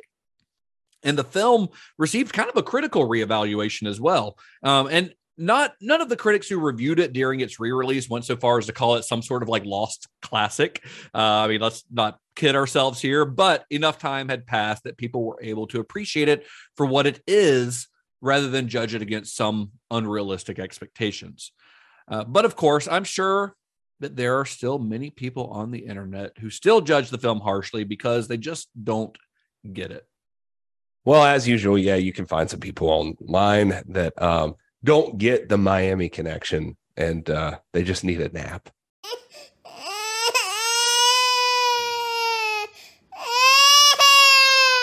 The thing is that actually you'd be surprised. There's we're going to talk about this. We got a lot to talk about. I got something I want to ask you guys at the end. All How right. you feel about star ratings in a certain way? Not tied, but No, that question's not for me. No, that's a whole episode, I think, where we have to.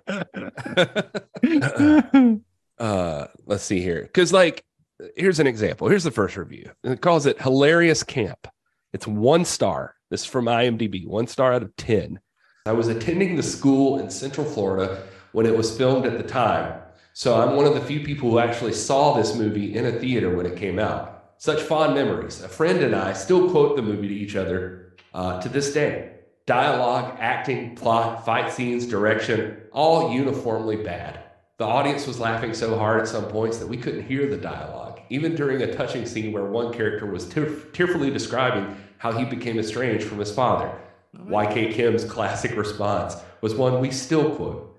I did not know you had a father. I feel a little guilty for slamming the movie here. By all accounts, YK Kim is a decent and charitable guy. He just has no business making movies. I doubt this movie is that available, but it's probably worth viewing for pure camp value with a group of drunk friends.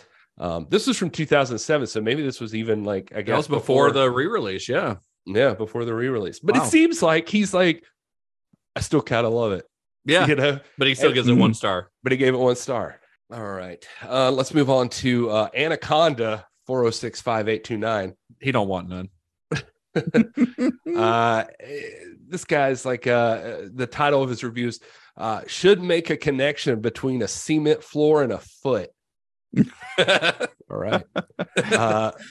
Martial arts embarrassment that should bring shame to anyone practicing it. Here we have martial arts ninjas and a rock band. The result is a band that sucks ass and ninjas that look like they just emerged from a horrible costume accident. And let's not get started about the bad dubbing. The plot basically boils down to a group of friends who form a band, but when they aren't making the world's shittiest music, they're busy kicking the living shit out of morons whose job it is to be laughably threatening, wear stupid clothes highlighted by earrings that draw attention, and talk in a way that leaves more reasons outside the plot to kick their asses. YK Kim not only has a poorly dubbed speaking role in this garbage, but he also shares blame with Woo Sang Park for directing. What they conjure up has less ambition than the average commercial selling shampoo products. This film is hailed a cult film by those that regrettably discover it. What they should do is bury it in a minefield somewhere in hopes that it meets a nasty end. This is a pointless charade of bad acting and special effects that are on par with a 3rd grade art student. Forget Miami. The only connection to this film should be met with is the receiving blow of a baseball bat. 0 out of 10. Ooh. One thing that I would like to point out, because I don't think we've mentioned it, he mentions in that review that YK Kim has a poorly dubbed speaking voice. A lot of the dialogue in this was actually had to be re-recorded during ADR because when they were filming, like, so much of this it's all on location. They didn't have any like built sets, and a lot of the dialogue could not be heard because it was just there were too many background noises and things like that. So most of the dialogue in this is actually re-recorded after the fact. You can't tell in a lot of scenes, but there are some scenes when you definitely can notice it. Angelo said, I forget his last name already. That's why I'm just talking to him, yeah. like we're friends. He said that there was actually a situation too in one interview. I remember that that the sound guy turned off the limiter and it just everything peaked out and got all crappy and distorted and you couldn't hear anything. Yeah. So they had to redub some of that.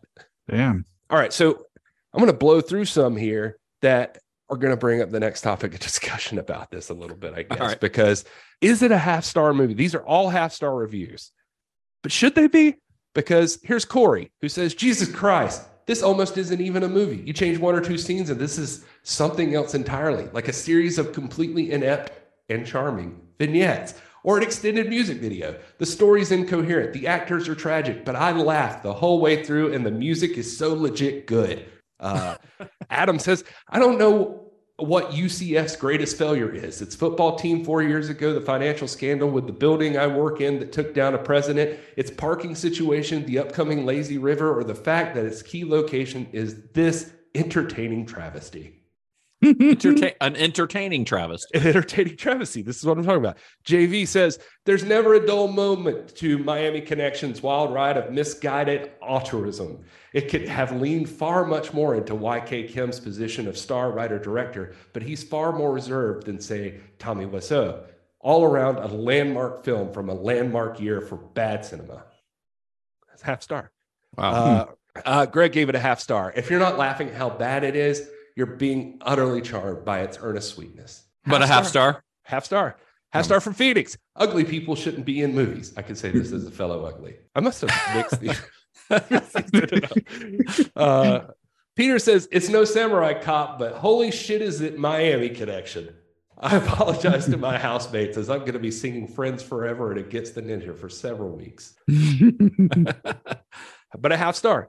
Sirahana, half star. When he went in for the punch, stopped, and the other guy just sucked his knuckles, I knew this was one of my favorite films of all time. And here's Jacob has a letterbox. What half star?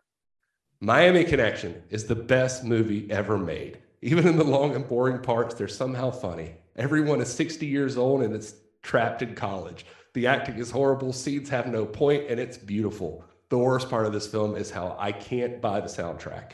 He called it the best movie ever made and gave it a half star. And he gave it a half star. This is what I'm talking about. What the fuck? And then I'm going to read this last one. I'm sorry. I know I'm going on forever, but a half star from August. This is one of, if not the worst movies I've ever seen. And that's saying something. I've seen a lot of shit. That being said, this is pure gold. Absolutely must see.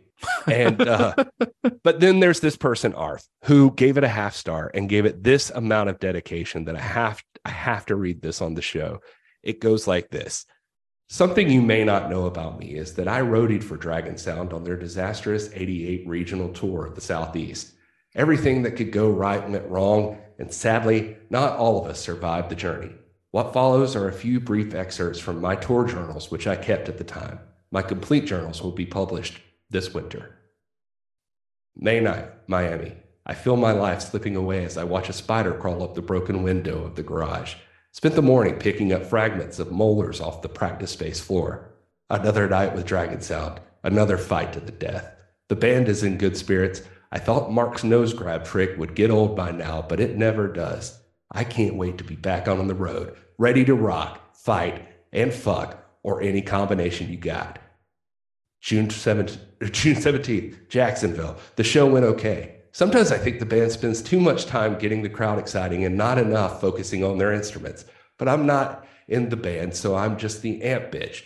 Just because these guys are all lethal black belts, they keep me on the outside a lot of the time. They go around demanding kisses from every woman they see, but Amp Bitch doesn't get any kisses. Starting to hate Mark's nose grab move, especially when he does it to me. But hey, that's life on the road with the greatest rock and roll band in the world. June 15th, Charleston. At the end of my road, the cocaine use, the crabs epidemic, and the nightly fights are out of control. I am watching my favorite band destroy themselves. What happened to the feel-good vibes? Puked out, expurged like blood into a gas station urinal. I have rebroken my fist again, wondering if I should bother with the cast. My nose is aching. Fucking Mark called up my friend. He drums for a new band called the Lone Rangers. They sound cool and more socially conscious. Maybe I'm growing up, thinking about moving to Seattle and getting into that scene. Dragon Sound is burning out fast. Anyway, that's a person's half-star review. I want to see a mockumentary. Oh my God, yes. About the Dragon Sound World Tour. God. And then I want to see the Dragon Sound and Lone Rangers crossover event that we all wish for. It's so crazy that these people, these last ones especially, gave it all half star to me, because they seem to love it. Even that last guy, if you're willing to write that, to go to that much trouble, for a half star review, is it a half star? Because I get it, like you said, the movie's not classic cinema, right? But you love it, right? It's fun. Yeah, I mean, well, this is something I was going to get into later in this episode anyhow. So let's talk about then the idea of Friends Forever. the so bad it's good movie. because I think that's where most people put this movie. And that kind of sounds like that's where these people are coming from, right, Gary? Wouldn't you say? Right. Yeah. So I've said this before. I don't believe in guilty pleasures. I've said this before on the show. I think that if you like something, there's something brings you joy. If it's not hurting other people, there's no need in being guilty about liking something, you know? Right. I mean, if you like to watch shitty reality television, that's if it makes you happy for an hour, then fucking do it. You know, if you like listening to bad music, that's fine. If I get in your car and you make me listen to it, then you're hurting somebody else. So, you know, don't make me listen to fucking Shinedown or whatever. Oh, come on. But I don't believe in guilty pleasures. And I don't believe in so bad it's good movies. I don't like that term. So when I was, and it's funny because this is a stance that I've had for a long time.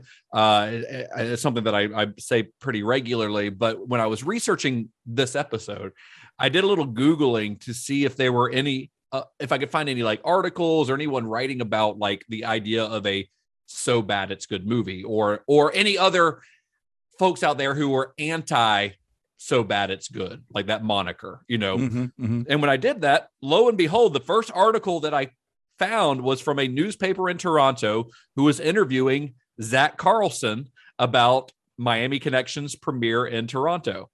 And in that article, Carlson was quoted as saying, I don't think Miami Connection is bad.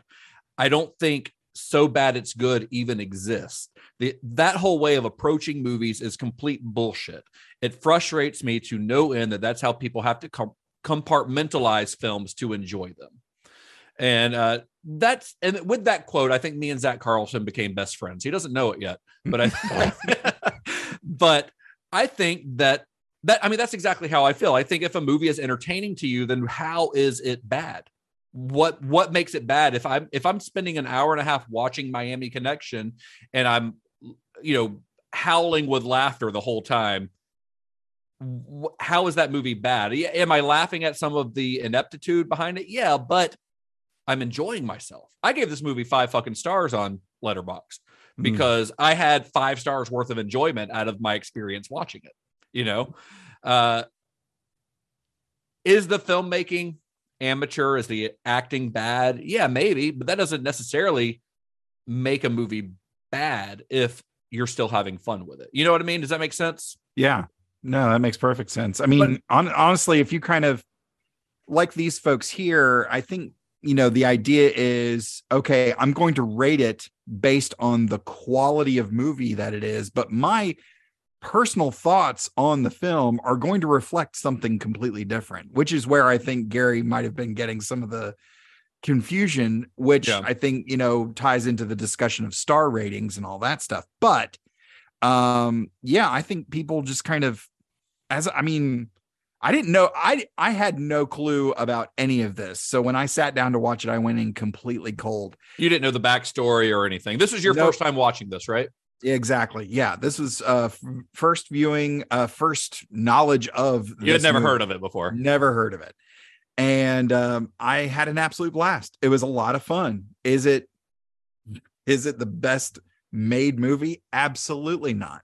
No. But would I watch it and take a shot? Everybody said every time someone says son of a bitch. Yeah. Yeah, absolutely. I mean, we heard enough of those, you know, in the reviews that Gary read of like, I would watch this getting drunk with my friends. I was like, perfect. Yes. Yeah. So here, let's go ahead and make it official. Here is the Cinema Shock drinking game to go with Miami Connection. Take a shot every time someone says son of a bitch. Do you guys have anything to add? Well, I mean, we should go through it and figure it out ourselves. But this idea of so bad it's good. I'm with Justin on that too. Like I originally, I know exactly where I first, like, it clicked for me. It was a while back with when there was a Nerdist podcast. I remember Penn Jillette being on the Nerdist podcast, and he talked about, because I think Hardwick or somebody had mentioned something about ironically listening to something or ironically liking something, and Gillette was like, why do you say it that way?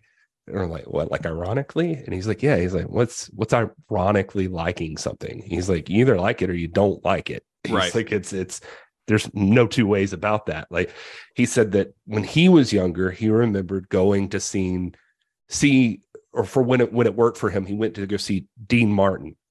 And he was like, when he first got to Vegas or something, I think.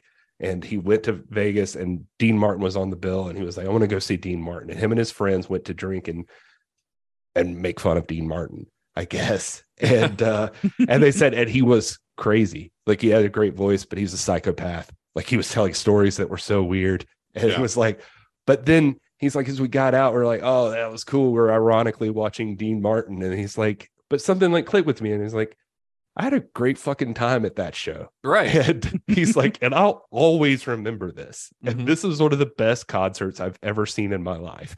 And he's like, fuck you guys. I love Dean Martin. He's like, I don't know. And it just clicked for me that when he goes on and explains it, then I'm like, yeah, you like it or you don't. And I guess I'm looking at these reviews and I'm thinking, okay, I get that probably a lot of people are thinking what they have to do with a star review is say, this is how great of a cinematic masterpiece this is, like only, I don't know, fucking Schindler's List can have 5 stars or something and not Miami Connection, because it wouldn't make sense. But I don't know. For me, the star rating is your star rating. What do you feel when you watch how did that? you feel? Which is why I said I gave the movie 5 stars, because I think I got 5 stars worth of enjoyment out of it, because to me this was a 5-star experience. And that's how I'm rating it, not based on what I think it should be. I'm rating it based on what it is and my connection to it, my Miami connection. Hey, there it is. I will say though that it made me feel, as I was saying that, I felt a little guilty for picking on Todd about his star ratings, but I stand by that. Todd because Todd quantifies his star ratings too much, which I think star ratings should be a gut kind of reaction. Todd uses it like a scoring system. Because I don't know any better. I just until someone actually tells me. So I'm paying attention. I'm making some notes while we're talking. I was like, oh, so this is how you do star ratings. Okay. I do it based on gut feeling. Like, what does this movie feel like to me? That's how I do it. It's not a point system. Gotcha. But Gary, going back to what you were saying, like that idea of irony, that's something that I feel like, especially a lot of, I think it's a post Gen X kind of thing. So it's something that you see a lot with elder millennials and millennials like us, where they feel like they have to view everything through the prism of irony, because it's not enough to say like, oh, I enjoyed this movie. They have to go like, yeah, that movie. And that's like, it's like a defensive reaction to where they can say that they like something without worrying about people making fun of them for liking it. So they like it ironically. You know what I mean? Right. Yeah. And the thing with this movie is when they were making this movie, when YK Kim made this movie, there was not a hint of irony in the entire endeavor. The creation of this film was an act of sincerity. Kim had no idea how to make a movie. He didn't know any real actors, and he got the movie made anyway at a great personal expense because he believed in it. He wasn't doing it to make like a so bad it's good movie. He's doing it because he sincerely wanted to get his message out into the world, and that is what appeals to me about Miami Connection and movies like it, is that sincerity, even if the results are at times laughable. And I'm not going to pretend like that Miami Connection is some kind of masterpiece of filmmaking skill, but there's an earnestness to it. Well, that goes back to appealing.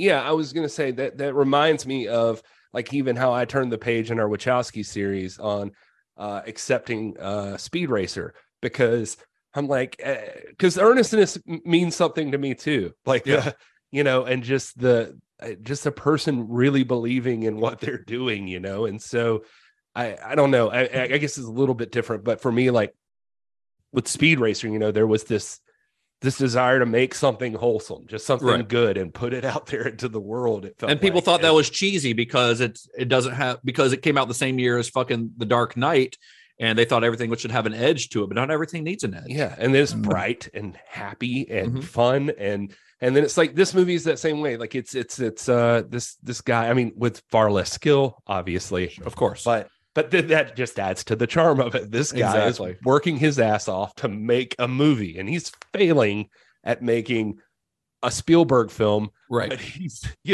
he's still making a movie, and he's He's getting it done. succeeding at making a YK Kim film.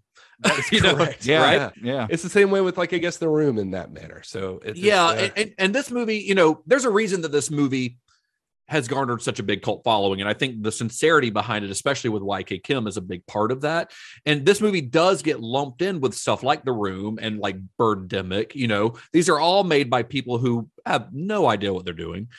But I think that even The Room and Birdemic, which I enjoy to an extent, I don't think that they have the innocence that Miami Connection has. that's a great point. Because YK Kim wanted to tell a story that's about Taekwondo and friendship. That's what he wanted to tell a story about. Family. Whereas like The Room is all about, we'll get into that. The Room's about all kinds of stuff. And The Room is also a big reflection of its star/director, which is a much more complicated story, probably. We'll do The Room one day on here, I'm sure. But YK Kim, he literally thinks that Taekwondo can change the world. And Miami Connection was his way of getting that message to people. Now, is that naive? Yeah, that's incredibly naive. He thinks right now, as we're taping this, if he could get Putin and Zelensky like in a class, then all is well. All is well. Like, he believes that legitimately, and that's naive, but it's also sincere and it's also well intentioned. And I'm not sure how anyone can view that type of sincerity with ironic detachment. It's also Justin, a feel good story. In the end, in the final cut. Well, no, and I'm actually talking about YK Kim's story in real life. Yeah. This guy busted his ass to get this made, and then thought he had failed at the end, and now, because of his earnestness and because of what he did and what he was trying to accomplish, it was seen by other people like that also got that same feeling watching it. I have to That's think. what people connected with. Yeah. And so now the movie's been rediscovered, and it's distributed everywhere, and anybody can see it. So at the end of the day, he won. He got what he wanted. The movie is out. It took there. a long time, but he got it. He doesn't have world peace, but he's got this movie is available to everyone. Hey, it's well on its way, Yeah, exactly. Thanks to Miami Connection. Well, and this is something that I bring up a lot on this podcast, and a lot when talking about movies in general, is that I like to judge a movie based on what it is, not what we think it should be, but what it is. And that means appreciating a movie for both its strengths and its limitations. And I'm not saying that there's not plenty to laugh about in Miami Connection. I mean, it is hilarious. Yeah. Unintentionally so in many cases, and in pretty much all aspects, a poorly made film. But I've also seen movies released by major studios with budgets that are 200 times the budget of this film that have bored me out of my mind, that I'd never want to see again, despite being made by competent crews and professional actors. So if I enjoy this insane and incredibly appealingly weird movie, because this is a weird fucking movie. I mean, this is a movie where there is a rock band who all live together in a house where they don't ever seem to wear shirts, who solely sing songs about Taekwondo. and this is a movie where ninjas ride Harleys, and this is a movie where a rival band gets so angry about losing a gig in some lame Orlando nightclub that they hire ninjas to kill the rival band. That's how weird this movie is. And I don't know how I can like a movie that's this odd and strange and filled with kind of joy and sincerity and still call it a bad movie. Like, to me, that's not a bad movie, because I don't get bored during it. I enjoy the hell out of it. I can say it's a poorly made movie, but that's different than being a bad movie, Right. Those are two completely different things. So, Todd, you are the martial arts expert here. Oh, thanks. I mean, I don't know if you would consider yourself a martial arts expert, but compared to me and Gary, you certainly are. Fair enough. Because watching Miami Connection and a bunch of Shaw Brothers movies are mostly my extent of martial arts experience. Okay. So And the what do only you think? kick-in I'm going to be doing later is back in the recliner. You know Yeah. Yeah. Some of the reviews that Gary read mentioned, you know, the fight scenes being poorly done. What did you think of the fight scenes in this? It's, you know, there's some videos out there online of analyzing fight choreography versus martial arts practical application.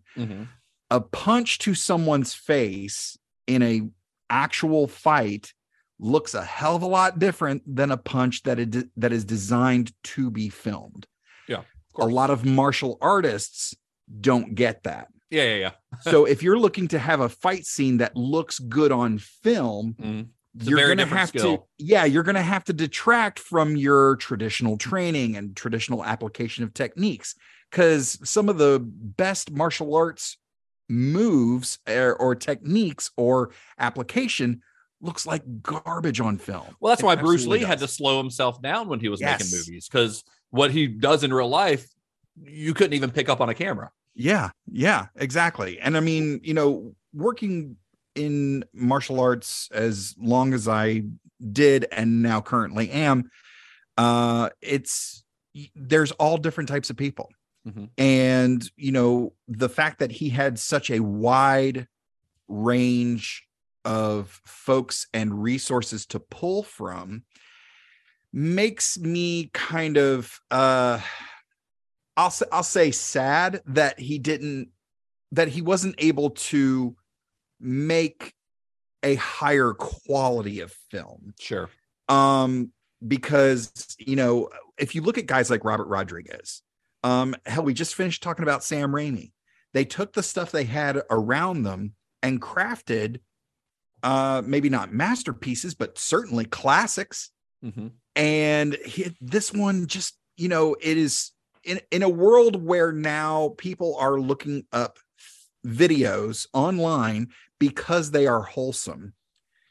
This is the perfect time for Miami Connection to have a resurgence, because at its core, like you said, it's earnest, it's wholesome. They're talking about friendship, and this is great. And, you know, in terms of the quality of the film, I just kind of wish he read 8 books. Maybe 9 would have been better. Well, I don't know, but you're right. I probably had an absolute blast with it. Yeah. I think Raimi and Rodriguez, the difference would be too, is those guys were obsessed with filmmaking. Right. Whereas YK Kim fully admits that, like, he goes to the movies like once a year. He's like, I don't have time to go to movies. So, but the majority of this footage was filmed by Richard Park, who is a professional filmmaker. YK Kim. Well, that's true. Yeah. But I guess, did he edit it too? No, Munzie edited it. Oh, Munzie edited it. That's right. Maximum Munzie edited it. And you know, as we were talking about, you know, the earnestness of it, I kept thinking about, again, you know, looking at my stand-up comedy background and stuff, there's something to be said about committing to the bit. I've seen enough young performers out there who can craft a decent joke, but they don't commit to it and it doesn't work. Right. And I think with this, he's fully committed to the bit, but maybe just he read a bunch of books on filmmaking, maybe not script writing or things like that. Or like I said, you know, the transitioning martial arts to look good on film. He focused on, how do I get from point A to point B? I need to do this one thing. Right. We understand that filmmaking is such a collaboration, and there are so many moving parts that you just can't focus on point A to point B. Yeah. You just can't. So at the end of the day, you're left with something that warms a special corner of your heart, but at the end of the day, you can't really recommend it to folks without explaining exactly what they're in for. You know, when you say, hey, Riff Tracks has done a lot of stuff with this movie that kind of sets the stage of what Yeah. you're about to see. Yeah. But yeah, Either of y'all watch the Riff Tracks thing for this? no. I didn't want either. to really bad, and Yeah. I never got a Yeah. chance. I never want got to. around to it. Yeah. Well, overall, what appealed to both critics and audiences who saw it during its re-release and in the intervening years is the sincerity behind the film, what we were just talking about. Mhm. And one of the interviews that I read around the time of its release, which is we're just over 10 years since its re-release at this point, and one of the interviews that he gave, Zach Carlson told CNN, bad movies that people respond to aren't actually bad. That kind of gets to the point of what we were saying. Yeah. You know, he would go on to say, there's a sincerity within them that people latch onto. There's not a lot of technique or talent behind Miami Connection, but there's so much initiative and dedication behind it. Even if they failed at what they were trying to do, they were really into it and really trying. And that's why people are responding to it now. Hmm. In a review for Slant Magazine, Rob Humanic, he saw it at one of those original like Weird Wednesday screenings at the Alamo. He said, love it or hate it, it's doubtful you'll ever forget it, and it may just force you to redefine your definition of what constitutes good cinema. Writing for The Stranger, David Schmader said, to say that Miami Connection is bad is a crushing understatement. Miami Connection is so bad it makes Tommy Wiseau's The Room look like wild strawberries. But out of this tragic mess of failure and incompetence, a distinctly sweet spirit emerges. Its source is the cumulative gameness and good sportsmanship of everyone involved in Miami Connection, which is drenched in a goofy joy that is contagious. And Yeah. that's why I love this fucking movie. I mean, Yeah. honestly, like those guys hit the nail on the head, because there's a lot of really bad movies about there, like Tommy Wiseau's The Room, you know, but Tommy Wiseau's like that movie isn't, it's kind of mean spirited, honestly. Yeah. It's Yeah. kind of a mean spirited movie. This movie is sweet. It's as sweet as a movie about cocaine and ninjas and rock bands and taekwondo could be. Yeah. But somehow it manages it. I don't know how, but somehow it does. So this is the point in the show, guys, where we get to our further viewing segment, where we decide, like, if you're showing Miami Connection to some, let's say we're having a little movie night with friends. You've got friends coming over. They've never seen Miami Connection. So you're going to introduce them to Miami Connection, but it's also a double feature. You're going to show Miami Connection. What is the second movie in that double feature? So for mine, I would say from 1992, directed by John Turtletaub. Turtletaub? Turtletaub. Turtletaub? I think it's Turtletaub. Yeah, Turtletaub. With a screenplay by Edward Emanuel, with story by Kenny Kim. Serving as an associate producer was Woo Sang Park, who played a ninja in a little film called Miami Connection. Well, he also directed a fucking movie called Miami Yeah, Connection. That's yeah. Richard. Wu Sang Park is Richard Park. Yeah, it's Richard Park. This film's stars, Michael Traynor, Max Elliott Slade, and Chad Power, were nominated for the Young Artist Awards Outstanding Young Ensemble Cast in a Motion Picture. Oh, I know what this is. 1993. Go Does for it have a character named Tum Tum in it? It sure as hell does. It's Three Ninjas, baby. I used to love that movie when I was a kid. Yeah. And it's, the kids training Tum with the Tum, grandfather. Rocky, and Colt. And the father was the guy who played Egg Shin in Big Trouble in Little China. I can't remember the actor's name. But it's the same guy. He played the grandfather. Mhm. Yeah. Three Ninjas. I loved that movie when I was a kid. Yeah. I'm curious how it like holds up. John Turtletaub, he kind of turned into like a blockbuster guy. He did like National Treasure and the sequel and stuff like that. A lot of TV shows. But yeah, that was kind of earlier on in his career. But yeah, I mean, that would be a good double feature. Yeah, I feel like it's got that same, family. Ninjas, family. Yeah, I feel like that would make a good double. Yeah, that would be feature for fun. sure. I like that. That's fun. That's fun. How about you, Gary? I've got a couple here that I think would work. That I'll go the other way. I'll stay away from martial arts on this one and just go with movies that give me the same feeling. It's going to be if it's not one of the Fast and Furious movies, I'm going to be disappointed. It could have been, but that would have actually that's a great one. But because of family, yeah, because of family. No, I just Damn it. I was gonna go. Well, an easy one for me was like immediately I think of like Troll 2 when Yeah. I think of how Yeah. earnest Good. the filmmaking process Yep. was. Yeah, yeah, And especially absolutely. when you watch that documentary, Best Worst Movie, and you realize Mhm. like we've had George Hardy on the podcast back Yeah. when it was Psychotronic Film Society, Yeah. I think, and that guy's just like the nicest fucking. He's the nicest guy. dude. He is so he really he was is. so proud and so happy to be doing, to be working on the movie, and then just that, there's these themes of like plant-based diets and stuff Yeah. like that. trying to change the world. And it's trying to be like a horror movie at the same time, and it's just like, I don't know, weird. The other one is a movie I watched not too long ago that I've been meaning to go back to, that I've always wanted to make like a TikTok video about or something, just because I loved it so much. But it's called it's from 1987. It's called Rock and Roll Nightmare. Oh, And, yeah. Ooh. and that movie's a lot of fun. A horror It is a movie. lot of fun. But stars the guy John Michael Thor, Mhm. and that Who was yeah. an actual like musician. He's Swedish, I think, right? Yeah, and he's also looks like Thor, like Yeah. a big buff, Yeah. long blonde haired guy. And it's just, you can tell everybody is trying in this movie, and it's just a campy, like just weird horror movie. So mine, and that one's fun because it brings the rock and roll aspect. Yeah, that's And- what made me think of it. Actually, it was like, oh, it's another movie with music. You got some songs being played throughout, even while they're battling demons. So mine, I had thought of two different ones. One of them was Surf Nazis Must Die, because we brought it up. It's the same cinematographer.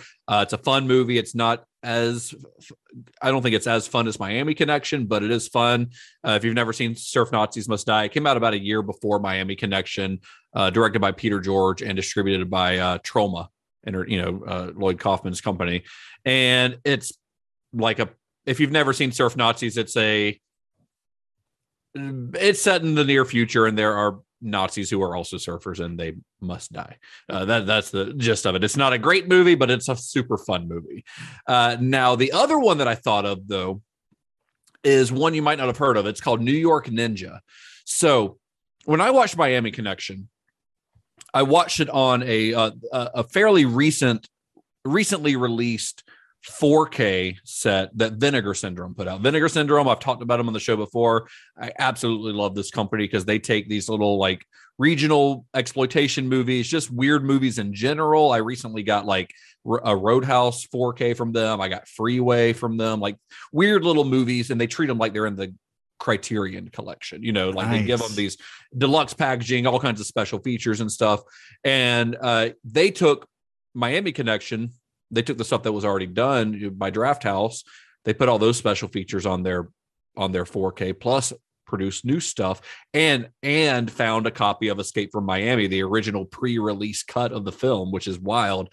And I will say the transfer looks absolutely stunning. Looks really great. But another movie that they released it last year, or 2021 is when they released it. It has not had quite the comeback story that Miami Connection has had, but it's got a pretty cool story and would honestly be worthy of an episode on its own, probably. But it's a movie called New York Ninja. New York Ninja was filmed in New York City, as you can imagine. It stars a guy named John Liu, and he also directed it, also wrote it, and he starts as a New York ninja. He's basically just getting like revenge. It's a vengeance movie. But the movie got shelved because its original distribution company went bankrupt, and the movie never got released. So Vinegar Syndrome found it. They found the footage, and it did not have any audio, did not have any storyboards. They had no scripts. So a guy who works for Vinegar Syndrome, who's also a director, Curtis Spieler is his name. He took the film, he re-edited it, not having a screenplay or anything to go by, so he doesn't know what the actual original story is. He's just doing it based on the footage he has. He re-edits it. They dubbed all new dialogue, and they got here's who they got to dub the dialogue, because again, the original sound elements were lost, so they didn't have the original dialogue. So in some cases, they're having to read lips, and things like that, trying to figure out what's being said. So here's who they got to do the dialogue. They got Don the Dragon Wilson. Oh, they got Michael Berryman, Linnea Quigley, Ginger Lynn. They got all kinds of like cult movie, B movie people, right? They had an entirely new score written for the film by a band called Voyager, who does these really great like synthesizer songs. And they basically recreated the movie using the original footage, but everything else was new edit, new dialogue, new music, everything. And they made a new movie, and then they released it in late 2021. It premiered at Beyond Fest out in Los Angeles, and then Vinegar Syndrome eventually released it on Blu-ray and 4K. So it's got like, it hasn't had, like I said, not quite the comeback story of Miami Connection, but it's still this film that was not only lost. I mean, Miami Connection at least played in like 8 movie theaters in Orlando. This movie never got released.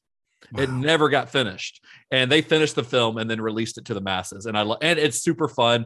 It is. I mean, like I said, it's not a great movie, but it is a super fun movie. Wow. And well worth seeing for people who are if you're into Miami Connection, I feel like you would be into New York Ninja. Nice. Yeah, that sounds like fun. It is. It's super fun. One I kept seeing on Reddit that kept being brought up was Hard Ticket to Hawaii. Yeah. I don't know that one. I have never seen that movie, but it's apparently in Hawaii, an undercover DEA agent and her civilian friends stumble upon a drug trafficking operation and have to enlist the help of all their colleagues and friends to go after the vicious drug kingpin. Directed by Andy Sedaris. On Reddit, every time somebody brought it up, somebody would say, "Is that the frisbee killing movie?" And I was like, "Oh, this sounds fun." But I just looked it up on IMDb just to see, but it's got it looks wild. Wow. They say it's got a great 80s soundtrack as well. And I don't know. Anyway, so that's another one for people might be. What was it called again? Hard Ticket to Hawaii. Yeah. Okay. I'll have to check that one out. I have not heard of that one, but I will look it up. I also thought, one of your reviews, Gary, I think mentioned Samurai Cop, and that would actually be a pretty fun double feature. Samurai Cop is a blast. I don't remember anything about it if I've seen it. So I remember Robert Zadar isn't it? So that's all. That's all you need. That's all you need. So we're about to wrap things up, but before we do, Gary, do you have any additional fun facts about Miami Connection that you need to get out into the world before we wrap this episode up? I need you all to know certain things. Yes, no, I do have a couple that I thought were just kind of funny. Angelo Giannotti and Kathy Colley. I don't know if we mentioned this, but they were a couple also. They were actually engaged at the time of the filming of this movie. We did mention that. Okay. Yeah, I can remember, but they got married, obviously, a little bit later. They divorced already, but they're still friends. And anyway. Friends forever? Friends, yeah, to eternity. Yeah, okay. Yeah. Mm-hmm. Nice. The scenes where they both get a little bit of fun time, Kathy Colley, obviously, with Mr. Hirsch is her boyfriend in the movie. They get to do some makeout stuff, some sexy time. They tried to keep them separate, not just for, I guess Hirsch had a girlfriend at the time who was very not cool with it. And Angelo, she said, was cool with it, but just to be safe, they kept him separate. So the way they would do that is anytime they had to do any sexy time stuff with Kathy Colley and Hirsch, they would send Angelo to go get beer. And really, that only happens a couple of times. Like they kiss at one point, then they make out on the beach in that beach scene. Which when they were filming that beach scene, they did get like I think the cops were not very happy about that because you're not supposed to have cars on the beach. Yeah, but they supposedly got away with it. Yeah, I mean, well, they obviously got away with it. But you say the beach scene. They actually, to make up to Angelo, they gave him those moments of a lot of screen time during the beach scene and like him getting to fall into boobies. And then ladies beat the shit out of him. Yeah. They're like, we had to give him a little something. What is it? He says something like, "Madam, may I have a kiss? A little kiss?" Like, what a strange way to hit on somebody. This gentleman's never spoken to a woman before. No, they don't make buns like that at the bakery. Another little fun one they pointed out during the commentary was that the trade station fight, or the trade yard, they had the support at this time by the cops, obviously, because the cops show up at the end of it and they pull up, and then everybody scatters. And the cops were really excited about being in this movie. So exciting are so excited, in fact, they forgot gun safety because apparently these were real cops in real outfits. But take a look when the two cops get out of the car to like say like, oh, what's that? What happened? They're talking to each other, but one of them just still has his gun out, like pointed directly at the gut of the I did catch that. I was just like, Oh, wow. stop muzzling your partner. Wow. So they apparently heard about that later. Like, oh, we're not supposed to do that. That's all your fun facts? That's all. When I watched this movie, I think that maybe Miami Connection was just a late bloomer. You know, maybe 1987 was not the time it was meant to be seen, because had this movie been given a proper release at the time, sure, more people might have seen it, but it may very well have been like quickly forgotten. And we may not even be talking about it today. But one of the joys, I think, of Miami Connection is its spirit, that can-do spirit that YK Kim brought with him when he immigrated to America, that same can-do spirit that led him to turn a single mat in a rundown taekwondo studio into one of the most successful martial arts school franchises in the country. That's why we're talking about this movie. That's why we're talking about Miami Connection now, not because the film is great, because, again, it's not particularly well made, but it is proof that if you work hard, if you work with integrity and heart, your time will come. It might just take, 25 years longer than you expected it to. Yeah. And around the time of Miami Connection's original release, and I'll end the episode on this quote because I really thought this was indicative of YK Kim's attitude. He was being interviewed by the Orlando Sentinel. This is before the movie released, before the Orlando Sentinel called it the worst movie of the year. But he told them, I'm doing what I believe in. Success or failure with this, I have learned some valuable lessons, as I have all through life. I am a winner. I will go forward. And I think that's an incredible attitude for him to have, especially once the movie was a failure and he did see success.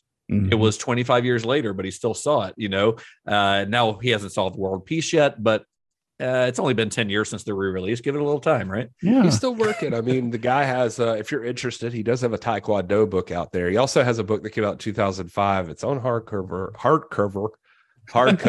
from Amazon. I'm interested in, but it's like $25, but it's Winning is a Choice. Maximize your life with the 7 steps to build physical, mental, and moral fitness. Yeah. There's all kinds of like YouTube videos. There's that Vinegar Syndrome release actually has a couple of his it's got a commercial for him, which I that's the one I sent to you, Todd, that I sent you a YouTube link for it. But it also has like a full half-hour infomercial on it of him selling one of his books. It's a special feature on that Vinegar Syndrome release. So it's really great. I mean, the guy's still out there. He's still hustling, Nice, maybe he'll get to, what if all this success though, what if he gets to make another Miami Connection? What if he gets to make Miami Connection too? I mean, I'm feeling good about that sequel that involves the tour of Dragon's Hour. Yeah, I'd be there day one. Day one, absolutely. I bet it would be pretty successful given the re-release of this movie. You know, a lot of people have seen this and know about it. Yeah, absolutely. Well, that's all I got for Miami Connection, guys. Our next episode is a new series. We're going to be starting a new series. If you want to know what that series is going to be, you will have to listen to our bonus episode, because that's where we'll be unveiling who we're going to be diving into next. That's a weird way to phrase that. Turns out it's Gary's mom. Oh, That's it. How did I miss that? I should have started first. If you thought you were going to have an episode without a your mom joke, folks, we bring it. We're a little different. We're a little different than Taekwondo over here at Cinema Shock. Strike first, strike hard, no mercy. Yeah. But listen to that episode, and it's going to be a fun series. We're going to do a quick 4-episode series, so it's not going to go on for months and months, but it's going to be a cool one, I think. Well, anyway, where can you gentlemen be found on the internet? I am at This Is Gary Horde on Instagram and Twitter. If you like wrestling, I host This Is Pro Wrestling. It's at This Is Pro Wrestling on YouTube, at TIPW Show on Instagram and other socials. I also work with the National Wrestling Alliance, and you can access all of their links in their bio on Instagram at NWA. If you like Star Trek, I'm working my way through the entire franchise in chronological order on my show, Computer Resume Podcast, available now wherever you get your podcasts and on social media at Computer Resume. And I'm at Mr. Todd A. Davis on Facebook, Twitter, Instagram, Letterboxd, and D&D Beyond. And I am at Justin_Bishop. You can find me on Instagram, Twitter, Letterboxd. The show is cinema_shock on Instagram and Twitter. You can also find all of our episodes as well as links to our Discord and our merch, etc. at cinemashock.net. Please, as always, like, rate, review, especially if you're on Apple or if you're listening on Apple Podcasts or you're listening on Spotify. That's the best thing you can do to support the show is just rate, review, or better yet, share us with all of your movie nerd friends. Send us all out. That's how a show like ours gets to the masses, is just by word of mouth, honestly. So help us out. Send us to a friend. If you have a friend who's into Miami Connection or is into like So Bad It's Good movies, even though I don't like that term, send this movie their way, or send this episode their way, and I think they will enjoy it. Until next time, may the wings of liberty never lose a feather. And be excellent to each other. Listen to me. I don't want to have any trouble. I just get the keys from Johnny. Don't bother us.